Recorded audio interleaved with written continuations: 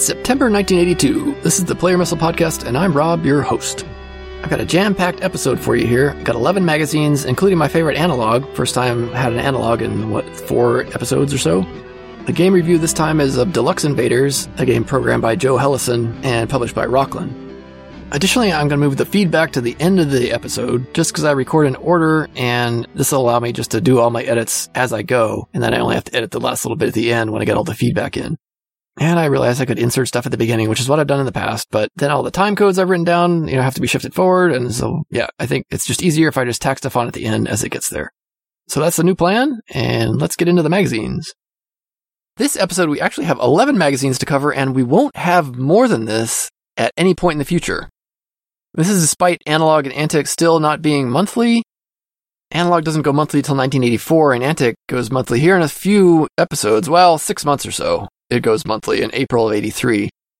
So you'd think that at some point we'd actually get more than 11, but as it turns out, there's a bunch of magazines that disappear starting in 84, and that really affects our numbers here. And as we, this is the far future of the podcast, 20 episodes down the road, which at the rate I'm going might be in 2028, although I intend not to string it out that long. But 11 issues to cover this episode. Note, I'm still including Byte in that, but the Byte coverage actually is probably going to tail off. There is actually something to cover in Byte this episode, and it's a good one, but it's pretty much just going to be one article in Byte. Pretty shortly, I imagine my Byte coverage will kind of degenerate into just descriptions of the great Robert Tinney artwork on the cover. And if I don't see any Atari stuff in the table of contents, I will probably just ignore the whole issue.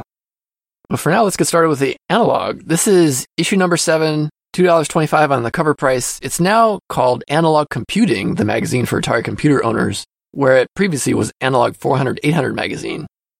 This issue has 76 pages. On the cover is a cityscape, a really large metropolis, kind of in a foreshortened perspective.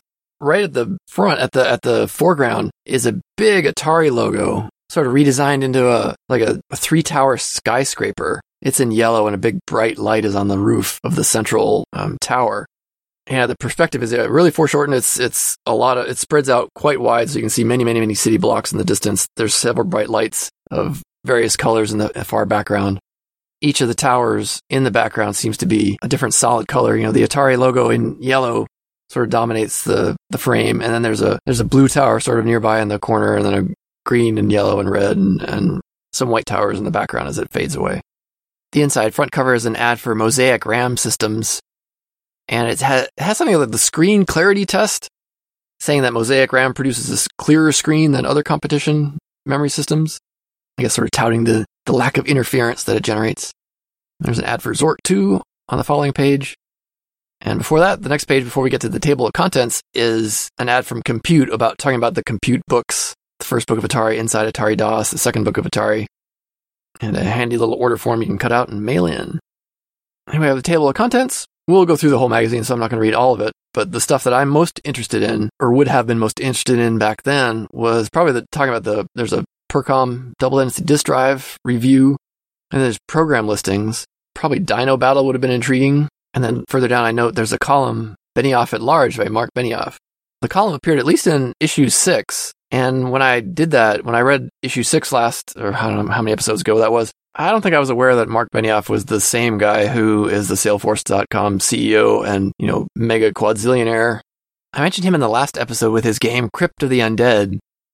And at that point, I had recognized he as of the Salesforce.com person that he had gotten to start with Atari computers. And this being 1982, the interweb says that Benioff was born in 1964. So he's like 17 or 18, depending on when this article was written. And I wonder if he still lists this on his resume as published in Analog Computing. Anyway, we'll definitely look at the article when we get there. The editorial is written by Lee Pappas, and he talks about some of the computer fairs, like the West Coast Computer Fair being more a consumer-oriented thing, where the ironically named Consumer Electronics Show being more for executive and corporate types.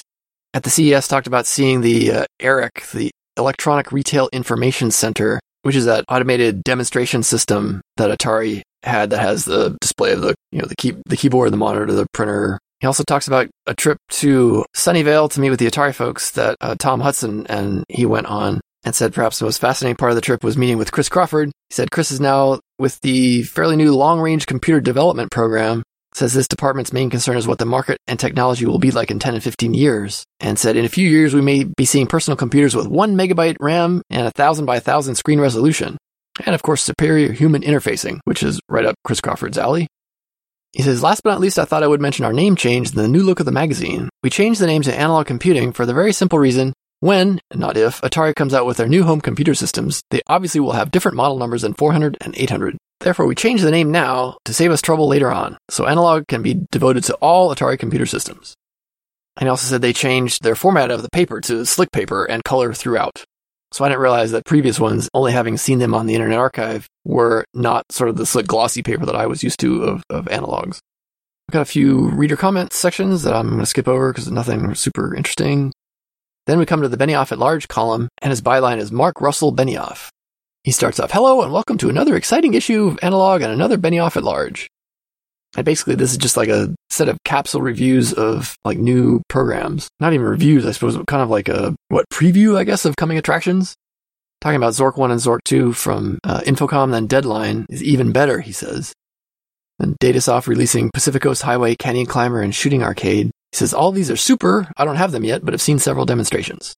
Says if you like Defender or Phoenix, you'll probably like a program called Alien Swarm, which Defender and Phoenix I don't really consider the same genre.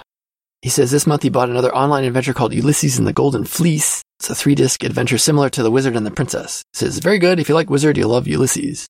And then finally he says Gabelli told him that they're going to be releasing an improved version of Andromeda and that their game Pathfinder would be available soon. Says their soon-to-be-released cartridge Embargo, don't know Embargo, is temporarily on hold and awaiting cartridge packaging.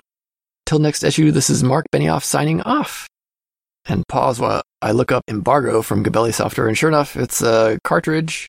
Atari Mania says rarity of 9. I'd never heard of it before, rarity to me means nothing because I'm not really a collector. It says it's an 8K ROM cartridge, and I looked it up. It's kind of an interesting take on, almost looks like Frogger, sort of, except you have a little spaceship and you can also shoot stuff. You're trying to gather stuff from the ground and like pick things up and bring it up to the top of the screen to drop off at your mothership. Like I guess the alien equivalent of the like alligators and stuff in Frogger. These are like spaceships going left and right on the screen that you've got to get by.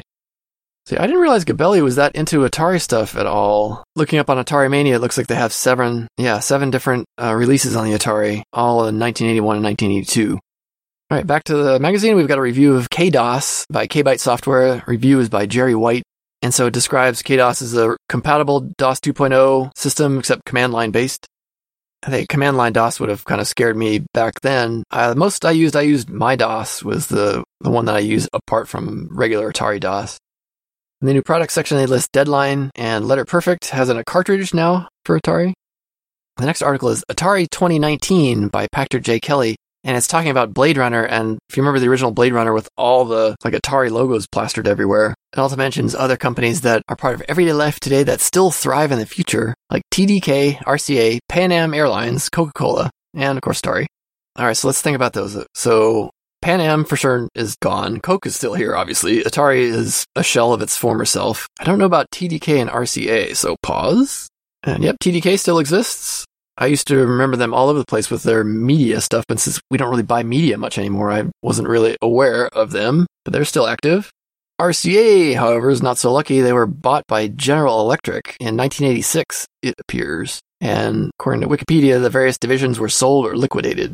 I guess any company named the Radio Corporation of America was probably not destined to live too long into the future. Next is a utility called Bun Crush, which is a basic utility program of some sort. The author is Tony Messina and says he's extending his basic utility, or his utility number 1 from the previous issue. Looks like it's a variable lister so you can output to the screen or printers all the variables in your program. But there's a lot of, the writing is very sort of like flowery and not very to the point, so it's hard for me to figure out what's really the point of this program. I'm sure it's in there somewhere, but in reading this, I would be like, confused. And not only would be, but am.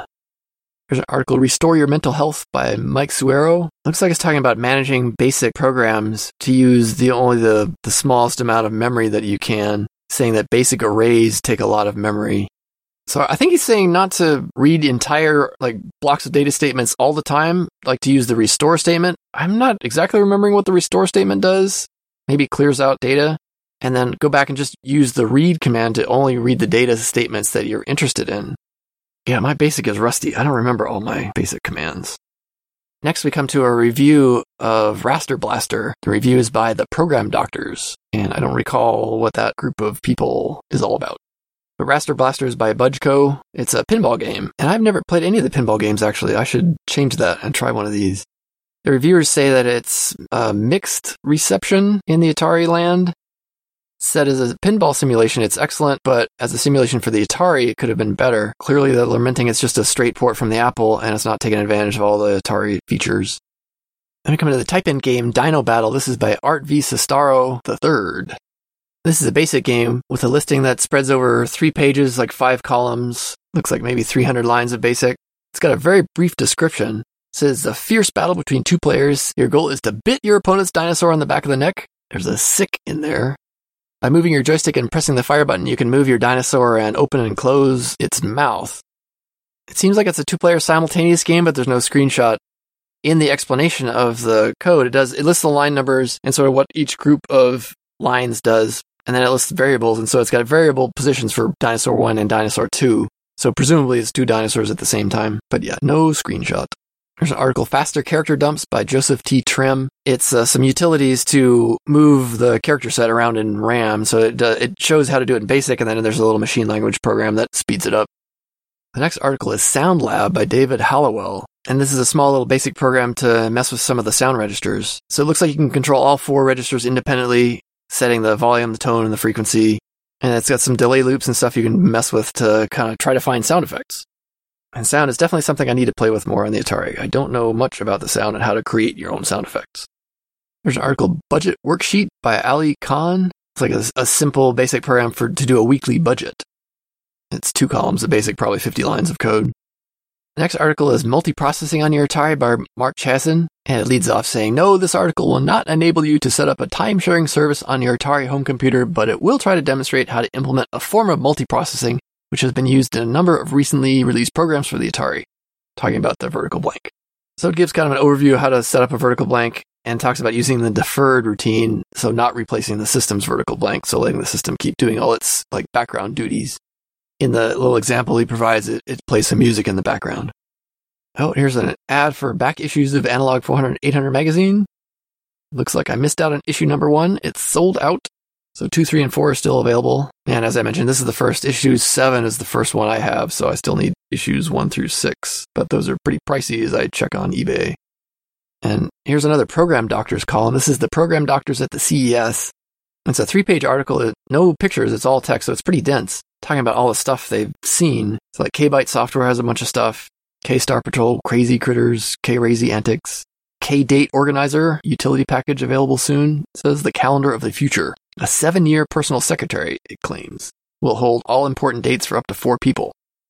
Atari had a bunch of stuff. Speed Reading, Music Tutor, Juggles House, Juggles Rainbow, are some educational programs they had.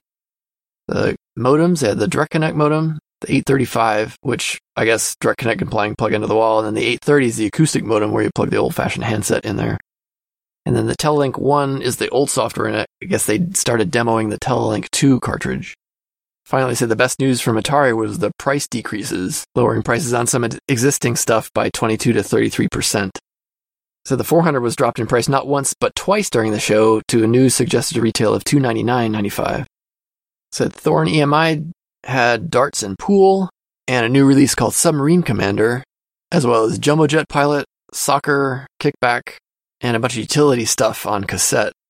An education publisher called Milliken Publishing had some products called EduFun and Math Fun, all these with exclamation points at the end. And upcoming would be Word Fun, Spelling Fun, Health Fun. Synapse Software had Slime, Seamus, and Nautilus. Nautilus I always thought was a very fun game. I need to review that sometime. It's a 2-player simultaneous game. They talked about some of their utilities, File Manager 800, Disk Manager, and Syn Assembler. So Arcade Plus, follow-up to their successful Ghost Hunter, were 3 new games, Night Rally, Arcade Baseball, and Arcade Pro Football. A company called Computer Magic was showing their game Pogo Man. Then Epix had Crypt of the Undead, which we've seen ads for by old Mark Benioff himself. And some other, looks like it, mostly adventure games, The Nightmare, King Arthur's Heir, and Escape from Vulcan's Isle. It also looks like they announced a game, Alien Garden, which I don't know of. Artworks had Poker Tourney, Rockland had Deluxe Invaders, Wizard of War, and Gorf, and said Rockland also had some business application programs. Next in the magazine, we move on to Atari Basic Meets Complex Data Structures by Raymond T. Tillman, which is it's a linked list implementation in Atari Basic. So it explains a little bit about what linked lists are and sort of a convoluted way to manage them in Atari Basic. Here's the VCS update by Lee Pappas. It's got a bunch of screenshots of stuff, even one of Star Raiders. And I've never played Star Raiders on the VCS. Ferg reviewed it on episode 87 of his 2600 Game by Game podcast. So I'll include a link to that in the show notes. Then we come to the review of the Percom Double Density Disk Drive. The appearance of the drive looks a lot like the Apple II drive. There's just a metal case around the faceplate of a 5 1/4 drive, and that's it. Although it looks like these are designed to be mounted on their side, so the disk is inserted vertically. It notes that the double density disks will hold about 180K, so twice of the 90K of the regular single density disks. It says Percom doesn't supply a DOS, but they supply some utility that will create a double density version of DOS 2.0S. It says the Atari's DOS 2.0S already has the code to handle double density, but that there's no way to format a double density disk from normal DOS 2.0S. So if you follow the procedure they list, apparently it will get you a DOS in double density that you can then use, but there's no utility or through DOS anyway, to copy from a single density to a double density on the same drive. So there's an additional utility they supply for that. The list price on these is $799, which is quite pricey, much more than the regular Atari disk. But it says there's a controller built in so you can add sort of additional drives without having to add the high expense of the controller software. So the additional drives are less than the regular price of a normal drive. So I guess if you're going for a 4-disc system, you're in good shape to go with Percom. Next is the non-tutorial Part 6 by Charles Bachand. And this is a little article on graphics and graphics dumping, so how to get printer output, like graphic output to a printer. So it's got a program for Epson and CITO, and there's a little demonstration program that prints this like 3-dimensional hat-looking shape.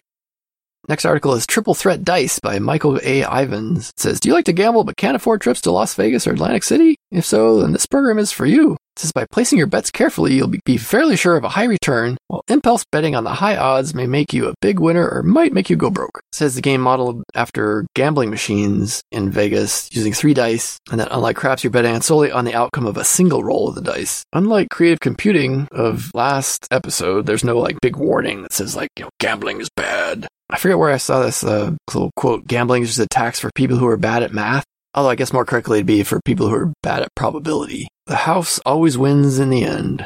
But anyway, it's a spread over 3-page listing spread over 3 pages and 5 columns. It's probably 250 lines of BASIC. Here's a software review of the Stereo Graphics package from APX. The review's by Brian Moriarty. He says, Clyde Spencer's Stereo 3D Graphics, APX part number 20087, is the first Atari graphics package designed to generate true stereoscopic images. It says, used in conjunction with a regular still camera, this package lets you create high-resolution wireframe stereograms that can be viewed with any standard stereoscope. Or it's also capable of producing side-by-side stereo image pairs on your TV set that can, with practice, be viewed directly in 3D. And these aren't red-green 3D images, so what it means is, or he explains it anyway, is to converge the images by focusing sort of through the monitor. He said, this cross-eyed viewing takes practice and not everyone will be able to master it. Which reminds me of the sort of the random dot stereograms that were kind of a big thing back in I guess it's probably later than that, probably in the 90s, where you could kind of converge. You have these, a bunch of what looked like random dots, and then you could, with practice, sort of visualize this 3D image coming out of the page. I can only do it backwards. I could cross my eyes and I could see the reverse image. The following article is Stereo Graphics Tutorial, also by Brian Moriarty, and here, this is a basic program to generate sort of the 3D graphics that you see with the red-green glasses. It includes a little basic program with some data statements that create a shape, and then you can run it and use your glasses. That it includes a helpful little template, but no red or green film, and it helpfully suggests you can find this kind of stuff at art stores or photographic or theatrical supply stores. There's a Atari Basic crossword puzzle by Peggy Noble, which uses basic keywords to do all the clues in the crossword.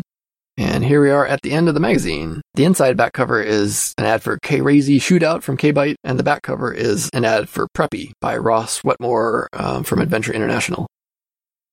Next in the cavalcade of magazines is Compute. This is the September 1982 issue number 24, volume 4, number 9. $2.50 on the cover price, £1.85 in the UK. There's 226 pages in this issue, although the PDF has 230 because of a couple comment cards and stuff in there. It's the usual layout of the title, big block letters compute on the top, the Journal for Progressive Computing, TM. Underneath that is the Sounds of Tron, so continuing with the recent theme of Tron being everywhere in all these magazines. It says, using Apple and Atari in the production of a computer fantasy as the subtitle. So that should be an interesting article. It shows a picture of what looks like the character Yori talking to a large turtle with an Apple logo on the side. And the first thing on the left side of the cover page is a Turtle Pilot compiler in BASIC for personal computers, Part 1, the Apple version. So presumably there'll be more versions in the future. Other things highlighted on the cover are an automatic disk boot for Commodore computers, joystick tutorial for the VIC-20, and Atari Rainbow 3 GTIA graphics articles, graphic display for the RadioShack color computer, and rounding out the cover page, there's a nice little Fuji symbol descending and trailing what looks like a rainbow arc. And in the corner, then it says, Reviews, Space Games for VIC and Atari, a PET CBM database manager, and more. And with that, we're off. In the first couple of pages, there's a 2-page spread for Broderbund software, and it shows a lot of games. All it says for the Apple and Atari on diskette. There's Dueling Digits, David's Midnight Magic, Track Attack, Labyrinth, Choplifter, Serpentine, Star Blazer, Sea Fox, Deadly Secrets, Apple Panic, and Stellar Shuttle. It's got sort of box art for the first 7 of those, and then Sea Fox through Stellar Shuttle has screenshots. Looks like of the Apple versions, because there's sort of the Apple-style artifacting graphics. And the sort of right-hand side of that 2-page spread, there's an additional little section that says, The Arcade Machine. Put us out of business. The Arcade Machine lets you design and produce your own computer games without any programming knowledge. Send us your best game and enter the Broderbund Arcade Machine contest. We'll be giving away thousands of dollars worth of hardware and software and prizes. And unfortunately, it looks like available on Apple Disc, so not for the Atari. Should have read all the way through before quoting that. The fine print notes, all Broderbund games are fully guaranteed. If they ever fail to boot, return the original disc to Broderbund for a free replacement. If you have physically damaged the disc, please include $5 for replacement. Coming to the table of contents, there are several things that are listed as Atari specific. One is Moonbase IO and Space Ace for Atari in the reviews section. There's the Inside Atari column, of course. There's the 3 GTIA articles mentioned on the cover, in addition to an article about editing basic programs with the Atari Assembler Editor cartridge. Interesting. And the Atari message board, which is not called out any further than that, so we'll see what that's all about. We'll cover a selection of other stuff as we go through. In the editor's notes, it has a very personal aside. It lists 100,000 Here We Come. It says the October press run is going to be larger than 100,000 copies for the first time in its history, and said they forecast breaking 100,000 paid subscribers in November. And it seems to indicate this is paid subscribers and not, although it says press run, so I don't know, it's confusing. Paid circulation versus, how many they distribute to, newsstands. But yeah, the 100,000 paid in November seems to indicate paid circulation. But anyway, congratulations, Compute, for exceeding 100,000. That's awesome. Continuing on, it says as you read this, the Commodore 64 should be appearing at your local stores. We know they exist. Our features editor, Tom Halfhill, spent an entire day working with one at Commodore's Valley Forge, Pennsylvania headquarters. And then below it says the competition continues. Atari has dropped the base price on the $400 to $299 and entered an agreement with Sears. And it said Kmart apparently had been carrying the VIC-20 but agreed to double the number of stores, so they have 1,100 Kmart locations selling VIC-20s. It says Kmart also sells the TI 994A, and you can get the VIC-20 at Montgomery Ward's. It said Radio Shack and Tandy decided to drop its traditional approach to the consumer market and expand their customer base for the color computer. It says they'll be selling a version of it with a different color case through department stores. That's interesting. It says, our sources indicate that between the two of them, Atari and Commodore are currently shipping over 60,000 VIC-20s and Atari 400s a month. By the time you factor in the Atari 800, the Commodore 64, TI, Sinclair, and Radio Shack color computer, you can conservatively estimate 200,000 consumer computers a month by October. And concludes, imagine there were some who thought we'd go the way of the CB radio. The facing page is an ad from Atari itself. It says, more than ever, Atari home computers are speaking your language, and it lists all the languages that Atari itself supports. And Atari Basic isn't even listed first. It says Atari Microsoft Basic first. It says, now we offer the industry standard and most powerful Microsoft Basic yet. But they don't mention that you need a disk drive, and yeah. But then they list the Atari Macro Assembler, Figforth, Atari Basic, the Atari Assembler Editor, Pilot, and Atari Pascal. Although they also don't mention that Atari Pascal is through APX. The column Computers and Society by David Thornburg mentions the Consumer Electronics Show. So this is the Chicago show. The January show is in Las Vegas. This is still a time when they have 2 CES shows a year. I mentioned the Commodore Max, which is a sort of super low RAM Commodore 64, I think. I think the Retro Computing Roundtable in a recent episode talked about this and how it eventually was only released in Japan, I think. He talks about seeing the new Sinclair computer, the ZX Spectrum, which is a color machine that has 16K and 48K versions. And in conclusion in this article, talks about the NEC PC6000 as being a very high-end machine that wouldn't displace the lower sort of consumer targeted machines, and said this might dispel the myth of the Japanese invasion. This sort of being the time of, Japan's economy really being on the ascendancy, and specifically with cars and stuff. A lot of the Japanese cars were much higher quality than American cars, and the American car companies getting their clocks cleaned. So I think there was a sort of fear that that would happen to a lot of industries. And coupled with the article we saw in one of the soft lines that we talked about last episode, where the Bill Budge article, if you remember that, was talking about how he sort of expected the Japanese computer companies to take over the market here in the US. And it ended up being that Nintendo really took it over in the console market. Before turning the page, we see an ad for Rearguard, which is the not-so-great game we talked about last episode. And we come to the article, The Sounds of Tron by Tom Halfhill. The lead-up says, Atari and Apple products produce sounds of greater quality than some synthesizers, said one of the creators of the Tron soundtrack. He used these computers to create some of the movie's most memorable sound effects. So the article starts off talking about the disc battle scene and said some of those sound effects were produced by the Apple and the Atari. And it said not only that were off-the-shelf Ataris and Apples used, but that the Atari 800 running, it said commonly available database manager program, it doesn't specify which, was used to categorize and store all the sound effects. So this is an interview with Frank Serafine, and said there were just thousands and thousands of sound effects that need to be created and used. So he goes over this process of what he called electronic sound assembly for using these digitized sound effects rather than the cutting and splicing of old tape as how he described it would have worked previously. He said he would digitize sound effects into a system called the Fairlight CMI, which is a computer musical instrument, apparently. And he would overlay a bunch of sound effects on top of each other. And as an example, said that when a light cycle makes, its 90-degree turns, that was a combination of video game tones generated by the Atari and the recording of a buzzsaw. Said the tank sounds are a bunch of sounds generated on the Atari, all layered over together. Said he first tried recording a real tank, but was disappointed by the clanking rattle. He said he wanted something that sounded more turbine-like, more computer-controlled. Said the Atari generated a lot of sounds for the grid bugs and the shock prods that the MCP guards would use. Then he talked about the Apple II, and it had plug-in sound cards, so it wasn't using the Apple II speaker to generate stuff. He said Disney sent him up to Silicon Valley and they talked to Apple and Atari, and the Atari lent him something called the Atari Sound Development Disc, which I'd never heard before. It said a well-guarded, powerful utility package rarely entrusted to anyone outside Atari itself. And I got help from Ed Rotberg. And then, here we go. Yeah, I used it, File Manager 800, the program by Synapse. So the database itself was stored on the Atari, but the stuff, the sound effects weren't. So it recorded the locations on the sort of the master tapes, I guess. And it said use the Atari to look up where the location would be. And included at the end of the article is a little 20-line basic program that I was hoping would be some of the sounds that they actually used for Tron, but it turns out it's just a demo of some stuff. There's a heartbeat sound, a locomotive sound, and thunder and rain. Oh, another ad for Crypt of the Undead by Mark Benioff. There's a little article on how computers think by Richard Mansfield, kind of a sort of gentle introduction to logic. There's a little one-page program, the Peripheral Vision Exerciser. It says this program for Atari and Microsoft Basics will aid in improving and maintaining speed reading skills. And I certainly remember speed reading being kind of a fad back in the 80s. So the article is by Ron Kushner of Richboro, Pennsylvania, and talks about how, all seen the stories about people who can read a novel in an hour, and their eyes scan the pages faster than most of us can read a sentence.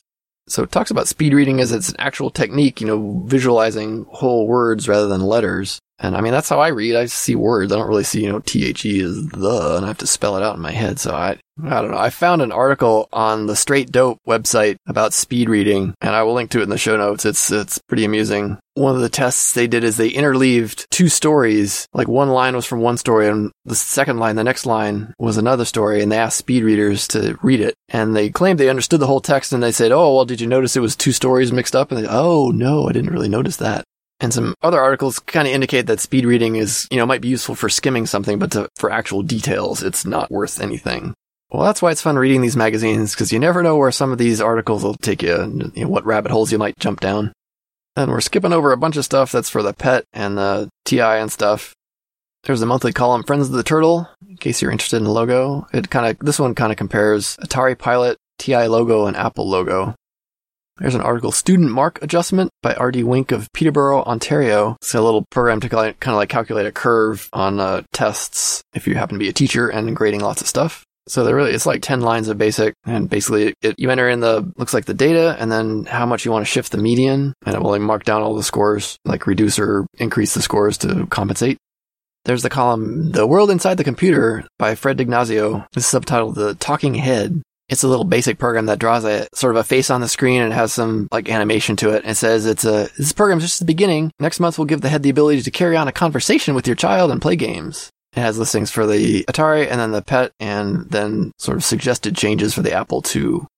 Next is the article Turtle Pilot by Alan W. Poole of Loomis, California. It says for Atari and Apple, the first of a 3-part series on Pilot, and this is an Apple version of Pilot, the whole Pilot language apparently, and next month will be an Atari Basic version of the Pilot language.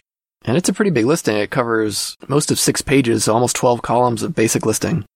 And we'll skip a few more things till we get to the reviews. Moonbase, IO, and Space Ace for Atari by Tom Halfhill. The review is by Tom Halfhill. So I mentioned Moonbase IO in the last episode, that it was kind of this scrolling game where the enemies like didn't really move, just you were kind of moving around on a background. And so obviously there's more to it than my little cursory glance. And I guess there's 3 levels. And the interesting thing is it uses its, I think I mentioned it briefly, but it uses the cassette that comes with it to synchronize some of the sound effects. It says you get a mission briefing, and then as you go through the game at various points, you get additional messages.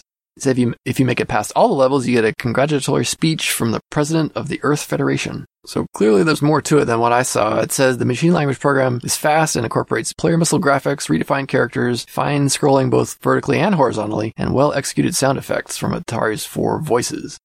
And I didn't really see any of that when I looked at it. He says it's a challenging arcade-style space game. And when I looked at it briefly, I found it totally boring. So we had some different experiences. And he also talks about Space Ace not being the same Space Ace as seen in arcades. This is says fast action arcade style space warfare game for 1 player. So there's no screenshots for any of these. It's hard to tell what's going on. All it says there's a vertical scrolling play field and you have to shoot your way through space rocks and stuff. It says fans of arcade style games should find Space Ace both well executed and challenging. Okay then. Next we come to the article on the sprite graphics and sound synthesis on the Commodore 64 by Tom Halfhill again. He's a busy person.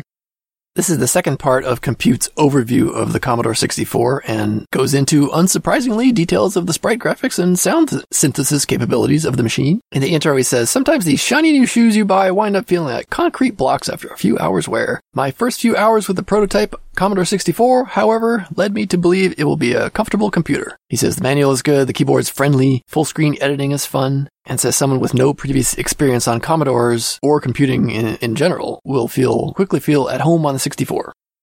So he says Commodore lists it at $595 and Commodore expects production of 15,000 to 20,000 units a month by the end of the year. It says it comes in the same case as the VIC-20 and the same keyboard, but unlike the VIC-20, it has 64K. It says 52K is available for pure machine language programming, but only about 38K in BASIC. I think it's probably a famous number in Commodore circles, 38,911. That's the bytes of RAM that show up when you boot up BASIC. He goes on to describe the screen when you boot it up. It's a light blue and darker blue border, and the characters appear as dark blue as well, which I always found kind of hard to read. But he said you can change all the colors. Apparently, it seems that you can change the border and background and or the border and the text color independently. For some reason, I always thought the border color and the text color always had to be the same, like there was like one color registered for both, but apparently that's not the case. He describes pressing Control-1 to change the character color, and he says there's ways to change the background and the border color as well, but doesn't really describe how to do that. I don't know if it's another control combination or if it's a poke. Then we get into the graphics. It's a 320 by 200 high resolution mode, 16 colors, and the sprites, or as he says, they're called mobs, movable object blocks, which I hadn't heard before. And then in parentheses, he said, in Atari parlance, it's player missile graphics. He says that the sprites have a priority, so they can go either in front of or behind other sprites. They have collision detection and are 24 pixels wide by 21 pixels tall.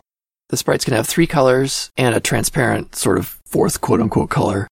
And it said they can be doubled or quadrupled in either dimension simply with a poke statement. Additionally, they can be positioned with poke statements both in the X and the Y direction, unlike the Atari, which only has the X, and then you've got to move stuff up and down for Y.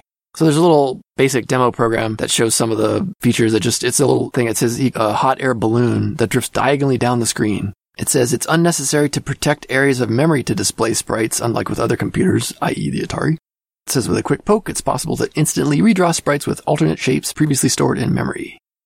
So really, the sprites are quite a step up from the Atari sprites. Not only are the C64 sprites individually positionable and have multiple colors, there can be up to 8 sprites per scan line, with on the Atari we can only have 5. So it's too bad, like, for the 5200, they didn't release like a GTIA 2 that really went up in the sprite capability. You know, in the 3 years from when the 8-bits came out to when the C64 came out, that's a lot of time in computer technology. And as much as I like the Atari systems, you know, some improvement would have been probably necessary to really remain competitive over the long term. And it's not surprising that the C64 went and ran so far ahead of everything for the next few years. You know, the Ataris, the Apple II, even the VIC-20, they did a lot of heavy lifting, and Commodore having redesigned or designed a new computer at this time benefited from a lot of stuff. Stand on the shoulders of giants, as they were. And that's before we even get into the sound. The SID chip is probably the best remembered sound chip of the 8-bit era. It has 3 channels, and each of the 3 channels has 16-bit resolution. The Atari could combine 2 of their channels into a 16-bit, so we would have like 2 16-bit channels. But in addition, over the Poki, they have full envelope control and various waveforms they can select, as well as like attack and sustain, decay, you know, some other effects that we don't have, or we have to control via software. I'm still partial to the Poki sounds, but I appreciate the technological leap that is the SID. And the remainder of the article goes over some of the hardware stuff that most of the hardware, it seems, from the VIC can be taken to the Commodore 64, except for the disk drive for whatever reason. It needed a ROM chip change, and so that was what the 1541 drive was. It replaced the 1540 that was VIC compatible. He also mentions there's a PET emulator, apparently targeting schools that had old PET computers that they wanted to replace with 64s, and it says Commodore promises a plug-in CP/M cartridge. In conclusion, he says the C64 should have some solid hardware and software support, said he's expecting some interesting games that they've been demoed, and he ends with a quote from a Commodore official unnamed who said, "I think it's safe to say that Commodore has learned from everyone's past mistakes and is in a position to capitalize on the lessons." And that's probably true, not just mistakes, but as I mentioned earlier, just the fact that designing a computer 3 years after the Atari 8-bit, there's a lot of stuff that changed in 3 years. So there we go, we have met the enemy. In the Inside Atari column by Bill Wilkinson, he is talking about BASIC and the speed of BASIC, or more correctly, the lack thereof. So there's some speed tests in 5 different BASIC. He said he tested AppleSoft, Atari BASIC, Atari Microsoft BASIC, BASIC A+, and Krememco's 32K structured BASIC. Only 3 of those are available on the Atari. I guess he wanted some comparison. So he has a little like 5-line BASIC program and changes one of the lines and loops it a bunch of times. And then follows that with a table where he lists like 6 different tests, and then for each different BASIC, he lists the time.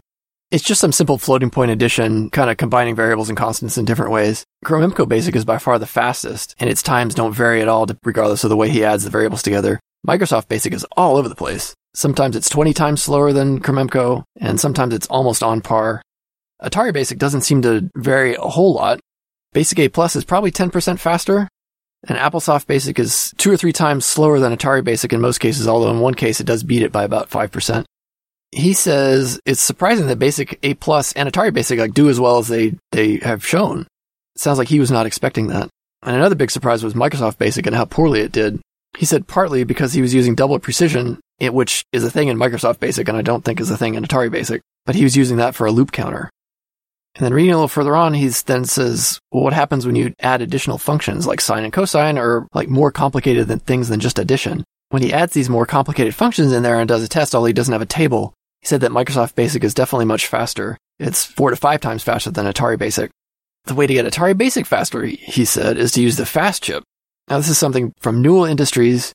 It replaces the floating point ROM on the personality board of the 400 or 800. And with the fast chip, the Atari BASIC floating point times then approach Microsoft BASIC. They're still slower, but they're sort of 20, 30, 40% slower instead of like 6 times slower. And he said BASIC A+ wasn't all that much faster than Atari BASIC when you're talking about these more complicated functions like sine, cosine, exponentiation, that kind of stuff. And then finally in the article, he talks about a little basic game he'd been developing partly in last month and continues here. And so it ends up with about a 50-line basic program, kind of like a sort of a Pong program. And interestingly, he said he was not using player missile graphics because he didn't want to get into all that stuff right now. So he's using just regular plot statements. And said there were plenty of other articles in Compute in previous issues that talked about player missile graphics. All right, so we'll skip a bunch of other systems here, and then we come to Part 3 of Atari Video Graphics and the New GTIA by Craig Chamberlain of Birmingham, Michigan. It says in this, the conclusion of the 3-part series, several demonstration programs teach the concepts of the new GTIA graphics chip. It says it costs nothing if your machine is still under warranty, and if you have an older Atari, it's about $60. He says if you just bought your computer, it's in there. So he includes a bunch of basic programs and one machine language program that is a display list interrupt. The display list interrupt is necessary because modes 9, 10, and 11 don't normally allow for a little screen window like you have on mode 8. Like if you just say graphics 8, you get, the 4 lines of text on the bottom and then the rest of it's the high-res mode. But he said you can fake that. So he gives a couple of poke statements, and then this display list interrupt is needed in order to tell the GTIA to stop displaying the 4-bit per pixel mode and go back into the 1-bit per pixel mode so that you can read the text on the bottom of the screen.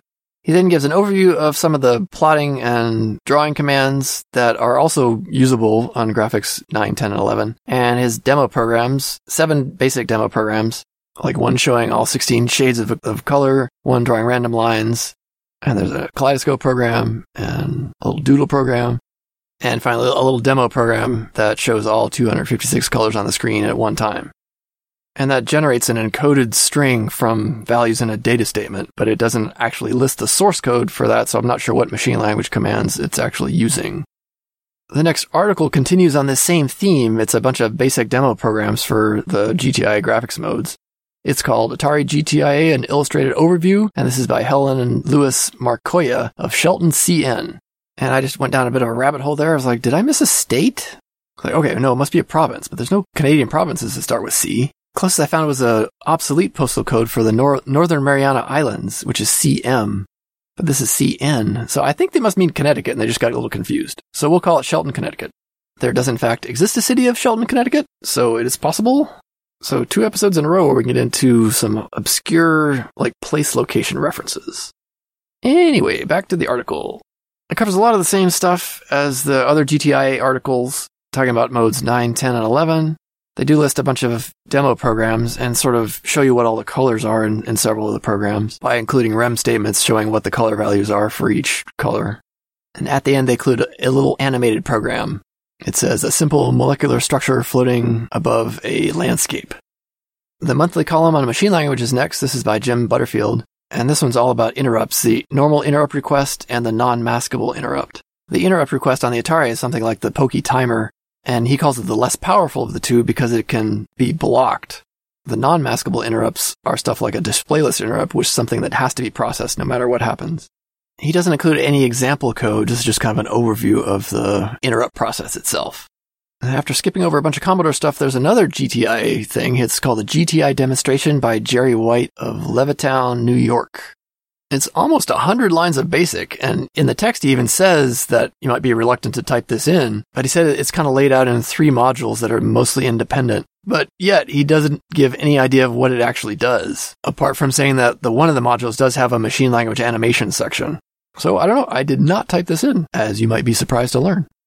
Skipping over some other non-Atari stuff, we come to the Atari message board by Dennis J. Harkins of Hatfield, Pennsylvania. It says it allows you to put up to 20 pages of messages on a Graphics 2 screen and display them repeatedly for as long as you like. Which reminds me of a software system that was written by somebody who was interviewed on the Antic podcast feed. And I did a search and I can't find it. I mean, there's so many interviews. I heard on the most recent Antic that they just had their 400th interview, which is an amazing milestone. The result of that is it's kind of hard to search the back catalog. There's so many people. But I remember at one point there was a guy who had a whole system of like a cartridge-based system where you'd plug your Atari in and it would run the schedule of the day for hotels. So it seems like a similar idea here. It is about 100 lines worth of basic. There's an interesting article next. It's Editing Basic Programs with the Atari Assembler Editor Cartridge by Dennis Allen of San Jose, California. And it talks about how to use the editor of the assembler editor, which has a better editor, including like mass deletion of lines, renumbering, and searching, and shows how you use that to create a basic program. And we're reaching the end of the magazine here. In the new product section, there's a few things for the Atari. One is the FullView 80 display card, which perhaps unsurprisingly is an 80-column card for the Atari. It says it remains compatible with the normal 40-column graphics mode, and it has some soft switch. So presumably that's the soft switch in the Apple II sense. It's like a memory location you poke with something and it changes. And from the same company as a 32K Memory Plus board that I guess is targeted for the Atari 400. Another thing mentioned in this section is the SAT, the Scholastic Aptitude Test package for the Atari. This is not from the Scholastic Aptitude Test people. It's from some company called Program Design, and it's all about preparing for the SATs. And there's the announcement of a couple games. One is the Cosmic Balance from Strategic Simulations, and another is Alien Garden from Epix on a ROM cartridge. And the last little item in here is a joystick stand called a Joystick Stick Stand. It's from K-Byte, and it doesn't mention it in this little blurb. It's like a 2-paragraph little thing. It looks like it fits the regular CX40. It's like a stand that provides a more solid base so you can do one-hand operation, it says. And it includes a ball that you can stick on the end of the joystick. But again, it doesn't say if it's for the CX40, although the graphic image is really small. It kind of seems like it might be. And there we go, back cover. Guess who's on there? You'll never guess whose image is on the corner.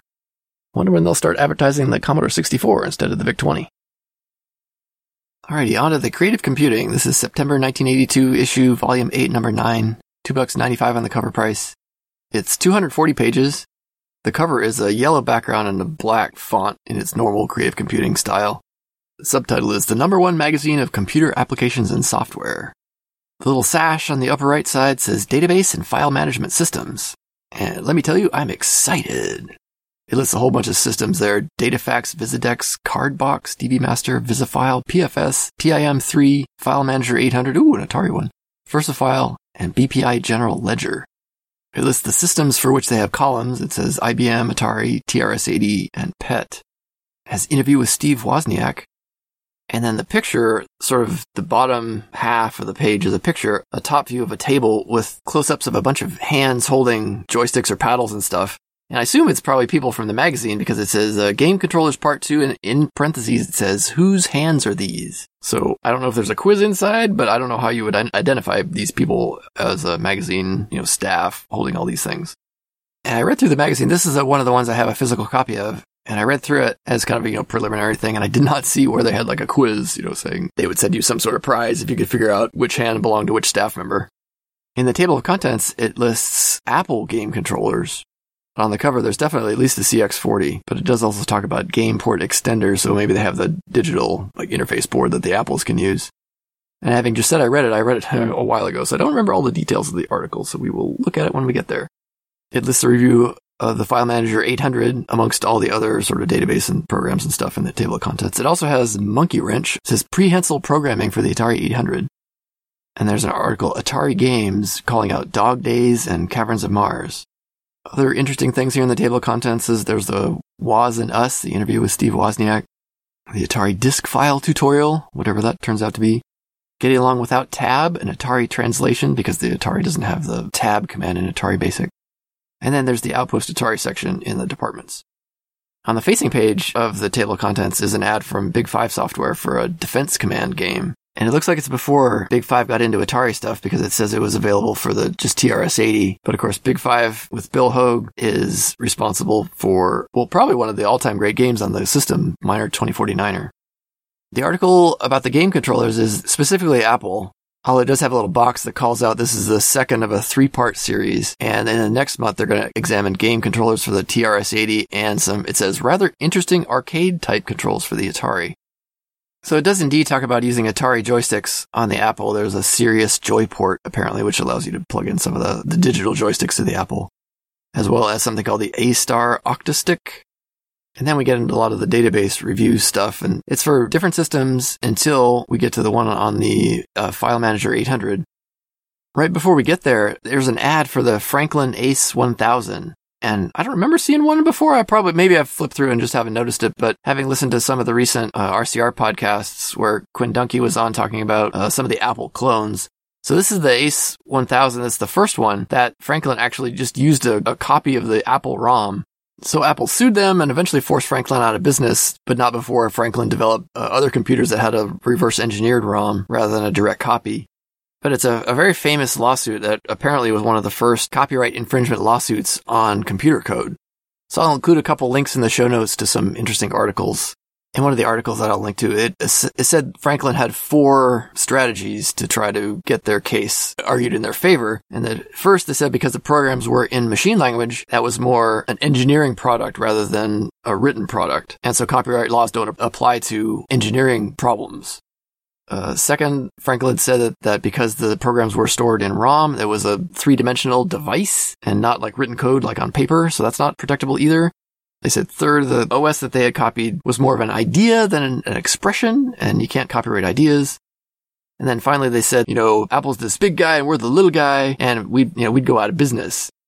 So initially it looks like the trial court denied Apple's motion, and so they allowed Franklin to continue, but then the appeals court reversed the decision, holding that the programs in machine language were copyrightable, and it said wherever they were stored made no difference. And finally saying that because Franklin had knowingly copied this stuff, doesn't give them any leg to stand on, saying that, well, Apple would put him out of business. Essentially saying, you're going to steal stuff out of a warehouse, set up a storefront, and sell stuff that you've stolen, and then turn around and say that the big guys that you've stolen from can't put you out of business is, totally not a legitimate argument. So, yeah, Apple won this case, and that sort of set the process in motion for a lot of other copyright cases in the future. I mean, it's easy to see why Franklin would target Apple rather than, Atari or some of these other computers, because Apple, as the point of design, was off-the-shelf components. Wozniak kind of designed this sort of open architecture, and, the few chips that he designed himself to tie everything together were outweighed by a lot of just, really highly available components. It's interesting. I don't know of any Atari clones. I wonder if that ever happened anywhere. All right, well, back to the magazine. This is the File Manager 800 review. A Manager for All Seasons is the title by John Anderson. So this is a database program in the sense of you can group a bunch of fields together in a record and then kind of page through each of the records. And then there's searching functions and things. It says this is the only one on the Atari to make extensive use of all the color, sound, and extended text modes to simplify the use as compared to other ones. He doesn't particularly mention any other ones as a point of comparison. Wade over at Inversitasky has reviewed SynFile Plus, which is the successor program to File Manager 800. And so I'll include a link to his episode, Season 1, Episode 6, in the show notes. So I'm skipping all the other programs on the other systems. The only one that I noticed that is also applicable to the Atari is VisiCalc, because VisiCalc did get an Atari release. I noticed there's an ad for RearGuard still, and we'll say a little bit more about RearGuard when we get to the computer gaming world this episode. We then come to the review of Monkey Wrench. The article is called Prehensile Programming. It's reviewed by John Anderson. So this is the right cartridge, one of the few that was made, and it says it provides several helpful additions to Atari Basic. He apparently reviewed an early version of it because it says, I cannot in good conscience call Monkey Wrench a ROM cartridge as it has no case to speak of. But certainly I've seen pictures of the, with a cartridge shell and stuff. It's a little 2-page review, kind of going over some of the commands that Monkey Wrench provides, like block deletion of basic lines, renumbering, and interestingly says the renumber command uses the screen memory as a buffer, which, for one, limits the number of lines that can be renumbered. But 2, I wonder how it messes up the screen as it uses that buffer area. It says additionally a small machine language monitor is provided. He ends up giving it kind of a mixed review, saying the commands are useful, but it takes up some memory space, including part of page 6, which said could cause problems with some programs. There's a review of several Apple II games, and then we get to another article by John Anderson, Blast from the Past, where he reviews Deluxe Invaders and K-Razy Shootout. Deluxe Invaders is a really, really good port of Space Invaders. It plays really well. It's almost an exact clone of the arcade game. If you're into Space Invaders at all, this is a really, really good port. The Atari Space Invaders that I reviewed in episode 1 by Rob Fulop is a good game, but it's sort of a reimagining of Space Invaders, where this is a really legitimate clone of Space Invaders. I had never played it before, and I don't know how popular it was.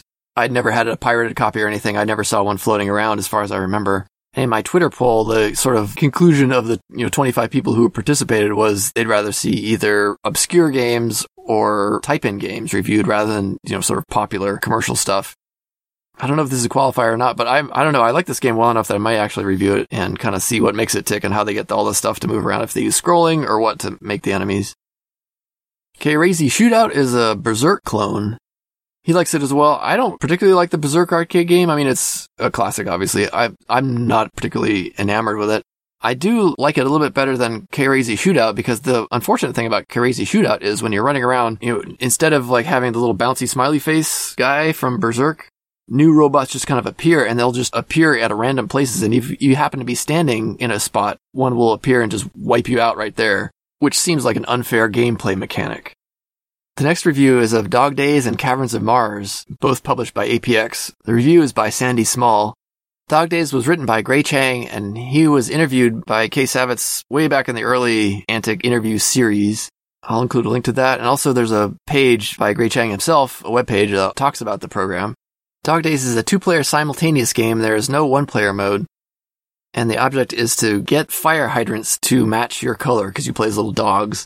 You can either run over the hydrants as they appear or throw a bone, and then you have to avoid this really large car that comes zooming past occasionally. I'll have to play this one with my kids sometime. I tried to mess around with it as a 1-player, like playing both players, and that's just not very fun.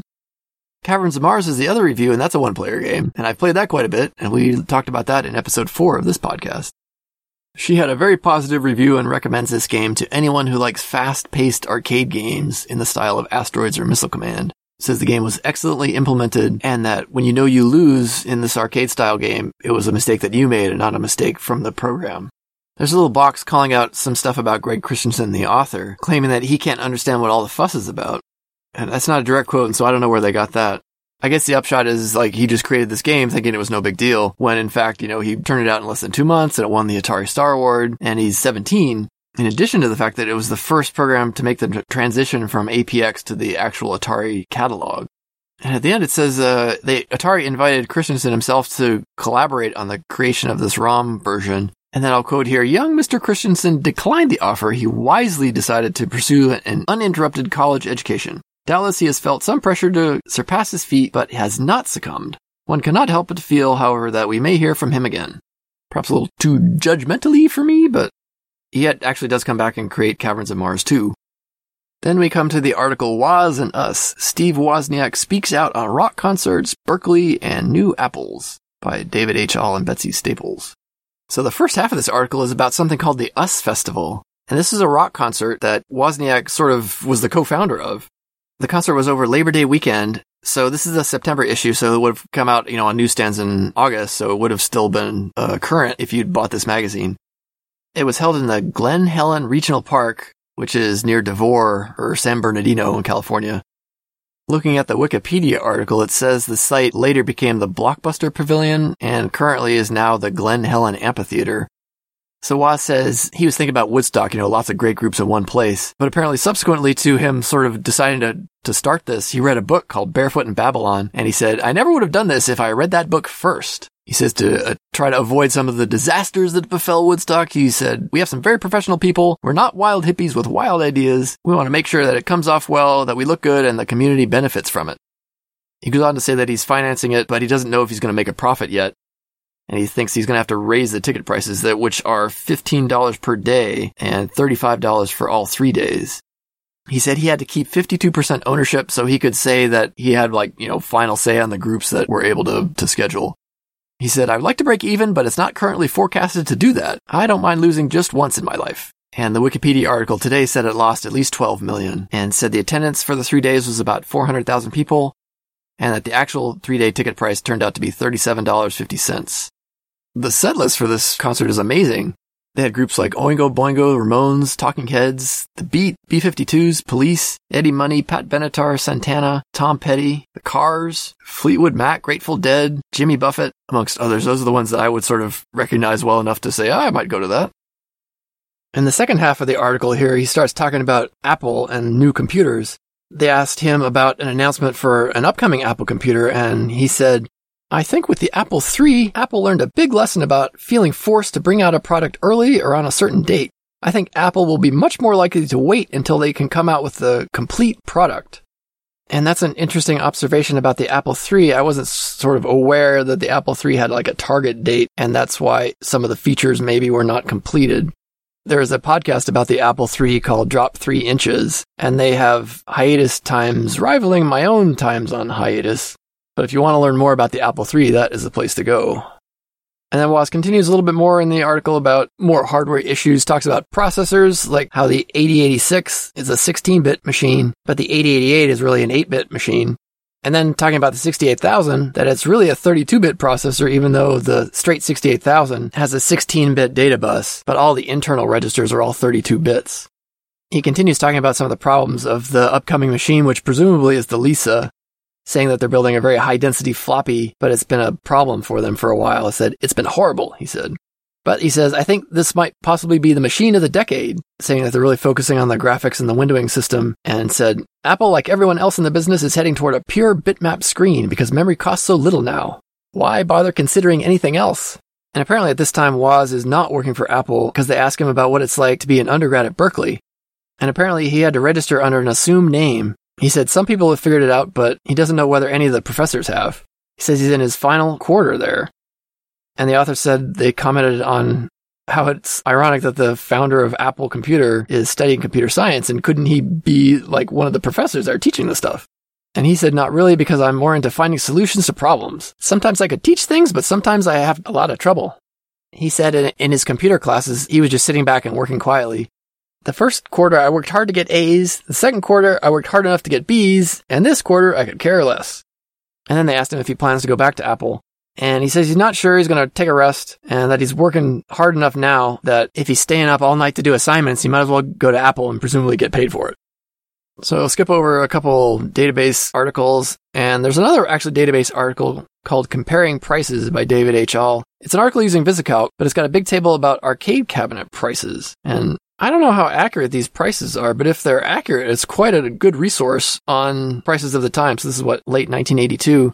One of the more expensive machines is a Defender cabinet, and he's got a list of like 6 vendors and, arcade machines going down the columns for various vendors. Like a Defender machine seems like it costs in the neighborhood of $2,000 to $2,400. One of the cheaper machines is like a Lunar Lander cabinet, which is about $500. And this is, presumably not an exhaustive list of stuff, maybe 50 cabinets here. So again, the article is not sourced with what these vendors are and if these prices are even real, but if they are, it would be a good resource if you were looking to like historical arcade game pricing. Next article is an Apple graphics tutorial, The Graph Paper, Part 3, Moving Experience by David Lubar. And this is another Shape Tables article. It's not as down on Shape Tables as the article in last episode's Softline.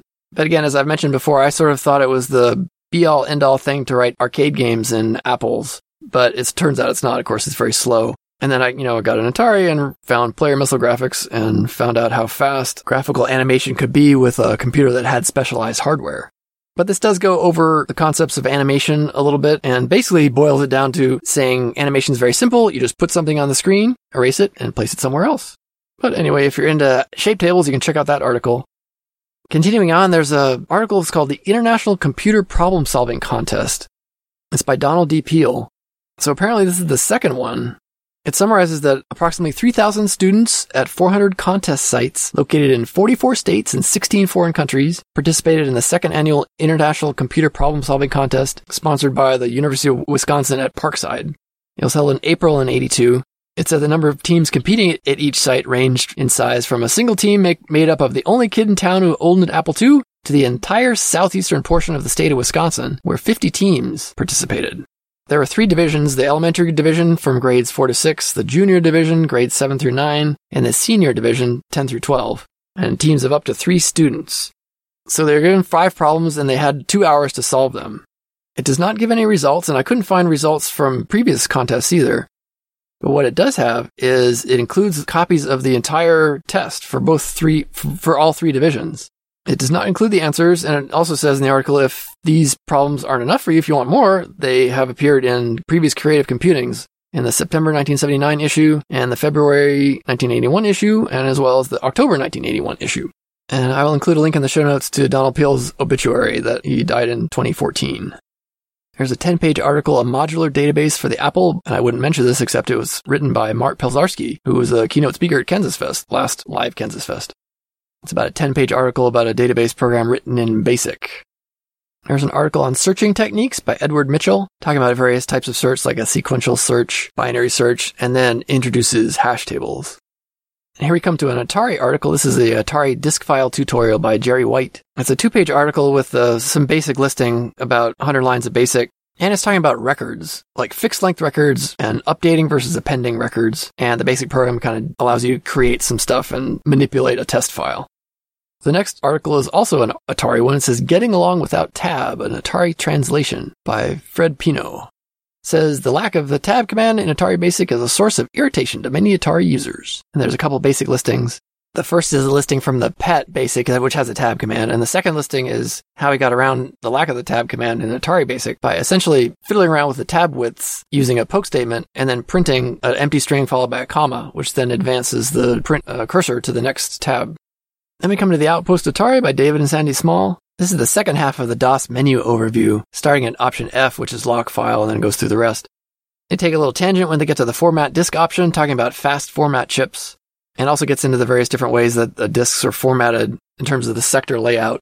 Because the disk is rotating and it takes, finite amount of time to read each sector and then some additional time to process that, if the disk is laid out in such a way that by the time the drive is ready to read the next sector is about to appear, then it can be read as fast as it possibly can. Whereas if the sectors are laid out sequentially on the disk, the read head will have passed the next sector and it'll have to spin almost all the way around again. So they talk about something called the B layout format, which was like one of the original ones, and the C format now they talked about is what comes with DOS 2.0S, and that's about 20% quicker than the B format. And then they say there's a group in Chicago that modified the B layout, which is, they said 30% quicker than the B format and 10% quicker than the C format. But because this is a change in the ROM chip itself, then apparently these Chicago people, whoever they are, may be distributing this illegally, according to them. Apparently they say Atari copyrighted the B format in the ROMs, and because this is an EEPROM change, that they may be violating the copyright. They also go into something about a problem with the Western Digital 1771 chips. Apparently on later disk drives manufactured by Atari, there's some piece of hardware called a data separator. And apparently the hardware spec of the Western Digital chip says not to rely on its own data separator and to use an external one, but Atari didn't provide that. It said they didn't provide it on earlier drives, but on later drives or drives they said manufactured after January 1st of 82. This data separator was included. So they said if you had drives manufactured before that, you can get a kit. And they said Percom makes a kit. And they helpfully include the phone number for Percom to call up and order your kit for $29.95. And they cover the remaining DOS menu items and don't really add a whole lot. At the end of the article, though, they say that the 5 1/4 drive sort of represents a compromise between the reliability of the 8-inch drives and the cost effectiveness of the 5 1/4-inch drive. They said Atari probably couldn't market an 8-inch drive for less than $900, so they went with the 5 1/4 and enabled many more to have drives. It was a good trade-off. Unfortunately, though, they said the number one topic of conversation is disk drive reliability in user group newsletters, apparently. The drives are neither reliable nor fast, and even compared to the rest of the industry. Apple drives, they noted, run up to 20 times faster. And it is amazing to see at Kansas Fest when people have their Apple IIs set up. They have like disk duplicating programs that'll run like 10 seconds and it'll copy the whole front side of a disk. And I guess that's what you get for being able to control the drive from the actual computer hardware itself. And I guess there's pluses and minuses to that. One of the minuses, I guess, is that Apple II GS, being compatible with the Apple II, has to step its processor speed down to 1 megahertz in order for it to read 5 1/4 drives. But among the many advantages are they're much cheaper and they're much faster. And there's another 50 pages in the magazine, but there's nothing super interesting. There's the IBM section, and the TRS-80 section, and the PET section. Nothing super exciting in the new products area. They say there's an Apple III users newsletter coming out for you fans of Drop 3 inches. Most of the new products, in fact, are Apple related. The only Atari thing I see in the new products section is something called KDOS, but it's not something from K-Byte Software. It looks like it's something else. It has a listing of a person, just E.A. Robinson Incorporated. It says it's a machine language monitor allowing you to sort of examine and alter memory and perhaps be something like a debugger, although it doesn't give any more information than that. But yeah, not related to K-Byte systems, apparently.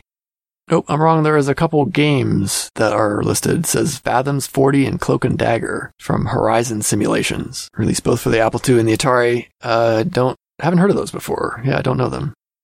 On the inside back cover, we have some creepy figure, although it's not for the VIC-20. It says Commodore versus IBM, Apple Tandy, and all the others. And has kind of a comparison chart listing stuff, but it still says the maximum capacity of the disk drive is 500K, and it's the Commodore, 4016, which I guess is one of the PET machines. But still, that's gotta be a lie. They can't have 500K on a floppy disk. Down below, they even go further. It says Commodore CBM provides more storage power, 1 million characters on a 5 1/4. Oh, dual disks, okay.